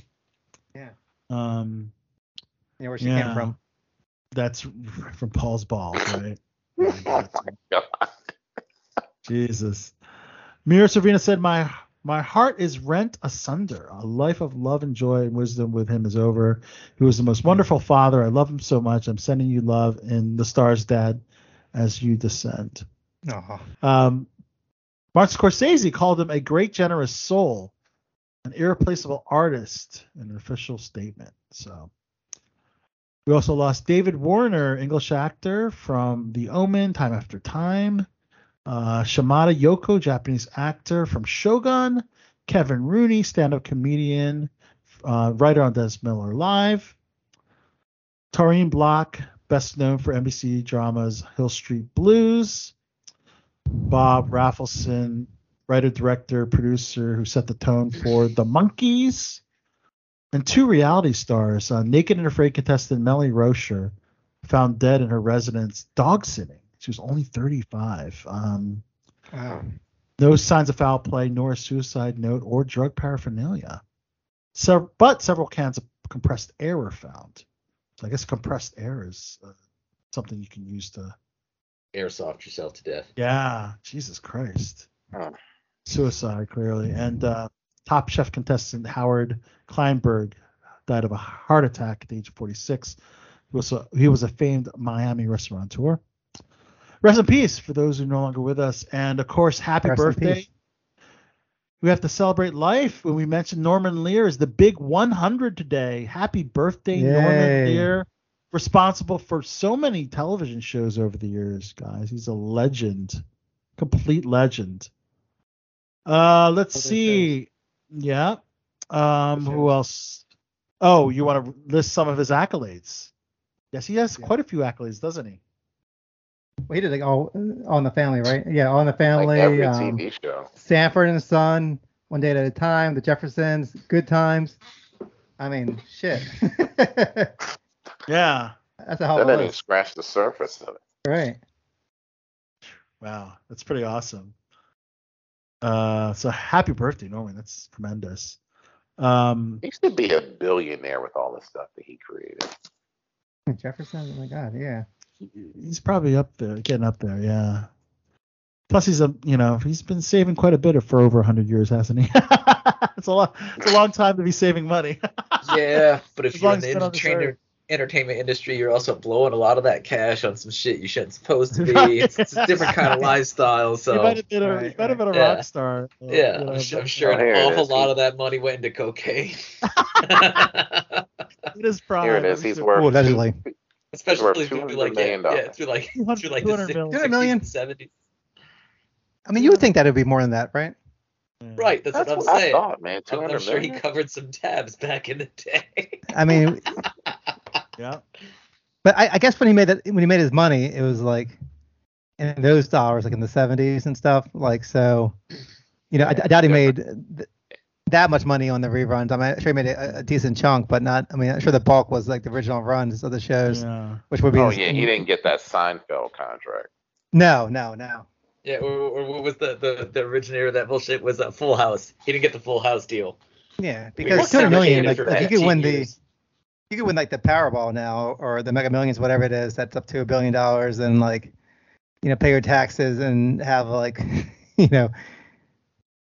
3 or 4 times that what he has for all the work that he's done over the years. Hey. Yeah. Oh, the Full House contract. Yeah. Okay. A Full House was his too, huh? Oh. Oh no, I'm Weren't saying the Bob Twins- Saget the Twins were got so many billionaires, jokes weren't because of the deal he made on that. Like he got paid a disgusting amount of money for decades for Full House. That's Jesus Christ. Wow. yeah. He was pre-Seinfeld. He was the big TV contract guy. Wow. All right. Didn't Let's the, see. Didn't the Twins make $1 billion? Yeah, but they, Yeah, but they did did all other kinds stuff. of other shit. Yeah, they Yeah. did like they Ashley really and Mary make- Kate mystery books and series Wait, and shopping that bags. much? They're Oh, yeah. billionaires? Oh, they have an empire. I didn't realize they're Dude, billionaires. Holy shit. Because it's all young adult shit. Like they marketed to 12-year-olds forever, Jesus and like Christ. No wonder they they have- don't want. They wouldn't have no desire to act. They don't need yeah, to. no, they've don't need like it. 47 straight to TV movies. They got there's They're, so they're much good. content. They're good. It's crazy. All right, who else is celebrating a birthday? Let's see. We have I don't even recognize all these names. Let's see. Juliana Hatfield. Remember her? The singer. 55 Singer? today. Yeah. What'd she say? Oh God. she's got a couple hits. She was really hot back in the day. Nikolai Coster-Waldau from Game of Thrones, Jaime Lannister, is 52. Maya Rudolph is 50. Jonathan Rhys-Meyers is 45. Heidi Gardner from Saturday Night Live is 39. Taylor Schilling from Orange is the New Black is 38. And actress Olivia Allen Lind is 15. She's the sister of Emily Allen Lind, who's in the Gossip Girl reboot. And Natalie Lind, who is in the X-Men series Gifted. So they're a part of the family of sisters who are all actors. But yeah, that's all I got for today, man. It's been a fun show, guys. Thank you to everybody that's been on the panel. Starting with, that's right, Martin Lopez, The Last Numenorian, The Ones That Feature King. The Fall of My Empire coming soon to Amazon. Yes. And Queen Margot. Queen Harley. Yeah, we'll get her on the show. I'll work something out. She's a bit, you know what she really likes? She likes anime. We need to do an anime show. So. Oh yeah, no, none of us are really big anime fans. We'll have to bring in Tiffany Ford for that one. She's an anime fan if she'll ever show up. But we'll have to bring in for anime and Topless Wednesdays. Oh, yeah, snap! Okay. Chachi, wow. She's an open-minded young lady. She'll be down for it. Margot's a fun girl. That's right. The one and only Mr. Wrestling himself, of all the useful this time, wrestling knowledge. Chunk Shady Sean Cradle, thank you so much for joining us on BTB, and let's make it a little bit, less than a minute in between shows. Yeah, Sean. Yeah, at least twice a year. At least twice a year. At least. At least. Of course, he is the king of the 80s, Chachi McFly. See ya.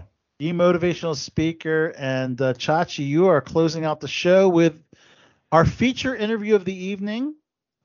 Actor Jesse T. Usher, who's A-Train on the amazing show called The Boys on Amazon Prime, which is one of our favorite shows on Amazon. Actually, is my favorite show on Amazon Prime.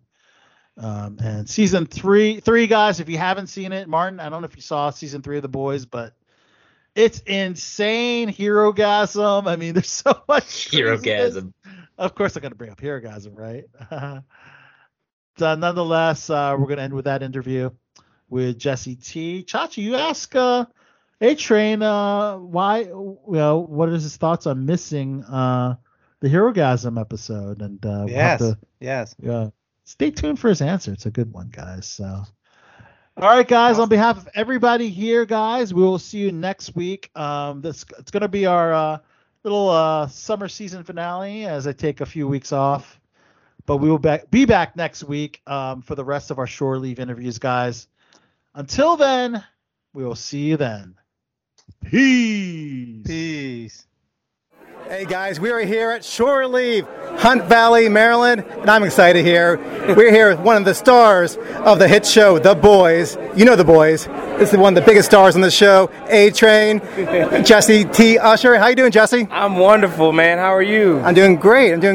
Just finished The Boys actually this morning, season 3. Way. Yep. Oh, shoot. And it was a crazy season. What was your favorite part of season 3? Getting my powers back, man. There was a lot of great moments this season. A lot of really comedic moments this season. Watching Jensen was pretty awesome. We didn't get a lot of screen time together, so like seeing his performance after everything was done was like kind of fresh and new. Right. You know what I mean? It's always nice to bring in like really talented people and just let them go friggin' nuts. You know what I mean? It's definitely a lot of nuts on the season. I mean, not counting Herogasm, mind you, but but I was referring to A-Train and the killing of Blue Hawk was a very brutal scene. What was your opinion of that scene? Oh man, it was long overdue. You know what I mean? He had to go. Right. He had to go. But yeah, it was great. And Stephen Fleet, like our special effects coordinator, he was very into that moment. You know what I mean? Like we built it out as best as we can. We shot it in 3 days and in 3 different locations. locations and kind of just pieced it all together. It was very like complex and just gory, and it was just everything that we needed. You know what I mean? And A-Train put it all on the line, literally. Yes. And it's just I was very happy with the way it turned out. And now A-Train has his heart inside of him. Yeah. Blue Hawk's heart. Yeah, I don't know how I feel about that, but he's got a second chance at life. Yeah, so that's okay. Maybe it won't be a hateful heart this time. We don't know. And now he's got an even more hateful heart. So I don't know how that's going to affect him. We'll see. Now, The Boys is so brutal, and it's like most shows nowadays you see are like try to be real safe and PC. Yeah. But The Boys just do the complete opposite. They make fun of everybody, and they always try to offend whoever they can. What's your opinion about that? Is that part of their success? I think so. I mean, pushing the envelope and doing things that's never been done on TV before has kind of just worked out for us. We can exploit, things in society and ideals of human nature that have never really been able to be exploited in this way before because everybody's super, everything's like larger than life, and it's just like Eric Kripke has no fear, you know what I mean? He's just going for it, and so far, so good. That's the thing. Like I used to like the show Heroes back in the day, but I feel like it never really got quite there. It started off great, but I think if it was more like on a platform like Amazon, could really push the limit, I think it would have did a lot better. And plus had better writers like, that our show has. Our writers' room is incredible, man. They are continuously impressing us with, their creativity and their depth, and it's just been... It's been a great ride, but also having a platform like Amazon where we sort of feel like we can do just about anything we want. We do get a little bit of. I'm pretty sure you have really. Yeah, we believe it or not, we do. They told us that we couldn't, that we get pushback, but I wouldn't say that they shut things down very often. You know what I mean? Yeah. They just kind of keep us conscious that we might upset some people, and it seems like Eric is fine with that, and you know what I mean. It's just we go for it. I mean, pushback. I mean, I saw Herogasm, so I don't know what more you could push back on, but were you sad that A-Train missed Herogasm? Nah, man, I was not sad that A-Train missed Herogasm. It was. You want to show your bare butt on Herogasm? It was. Listen, the room was very moist. I didn't need any more involvement than what I had. Just walking through was enough. It was enough. I know you can't speak about season 4, but what would you like to see A-Train do in season 4? I mean, and I say this a lot, but it would be nice to see him slow down a bit. We took his powers away, so like physically he couldn't run, but I just feel like his mind has always been working, and he's been making moves so fast and impulsive. Like I think he needs to like take some time and like think things through and decide like where he wants his life to go, and then to make some really substantial decisions and actually be willing to pay for those pay for the consequences of those decisions. But I think it's time. He's got a new, fresh perspective. He's got a new, fresh heart. Yeah, he's ready to go. He's go. got a second chance. So, we'll just see what he does with it. Well, if you could have any of the powers from the show in real life, what power would you pick and why? Ooh, I mean, I would want to say teleportation like Huey, but maybe I can keep my clothes. I don't know. That's kind of challenging, man. You can't teleport and be butt naked everywhere. No, you can't. But teleportation would be a good one. Awesome. And I see you're going to be in an episode of Tales of the Walking Dead. Yeah. Tales of the Walking Dead. Yes, an anthology series. So every episode a new fandom. is on. Yeah. Exactly. But I'm pumped about it. It was huge scale and very well done, and the writers, director, everybody was so passionate about it. So I'm just as excited as they were for everybody to see it. I think it's going to be really fun. Can you give us any kind of any secrets what's going to happen in that episode, like any kind of overview or reviews or whatever? I can give you an overview. Okay. Yeah, I play a character who is very much a fish out of water. Okay. Who is just trying to figure out what the hell is going on.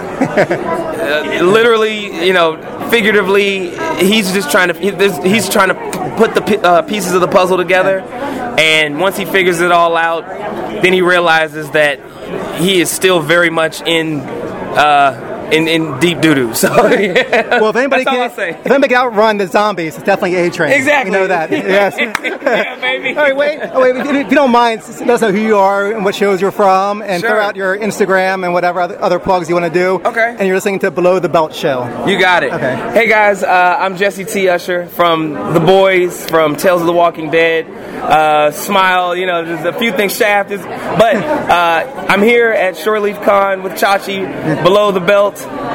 We are bringing this to you, and I hope you guys are loving it. And I'll talk to you soon, man. Follow me on Instagram, Jesse T. Usher, on Twitter. You can just follow me and all that good stuff. And awesome. Thank you so much, Jesse. Absolutely, man. Nice to meet you, bro.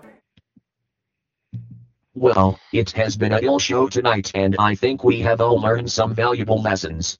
This is your bot for the Bad Boys of Baltimore saying, until next time, keep chilling like a villain. Goodbye, goodbye, goodbye, goodbye, goodbye, goodbye, goodbye.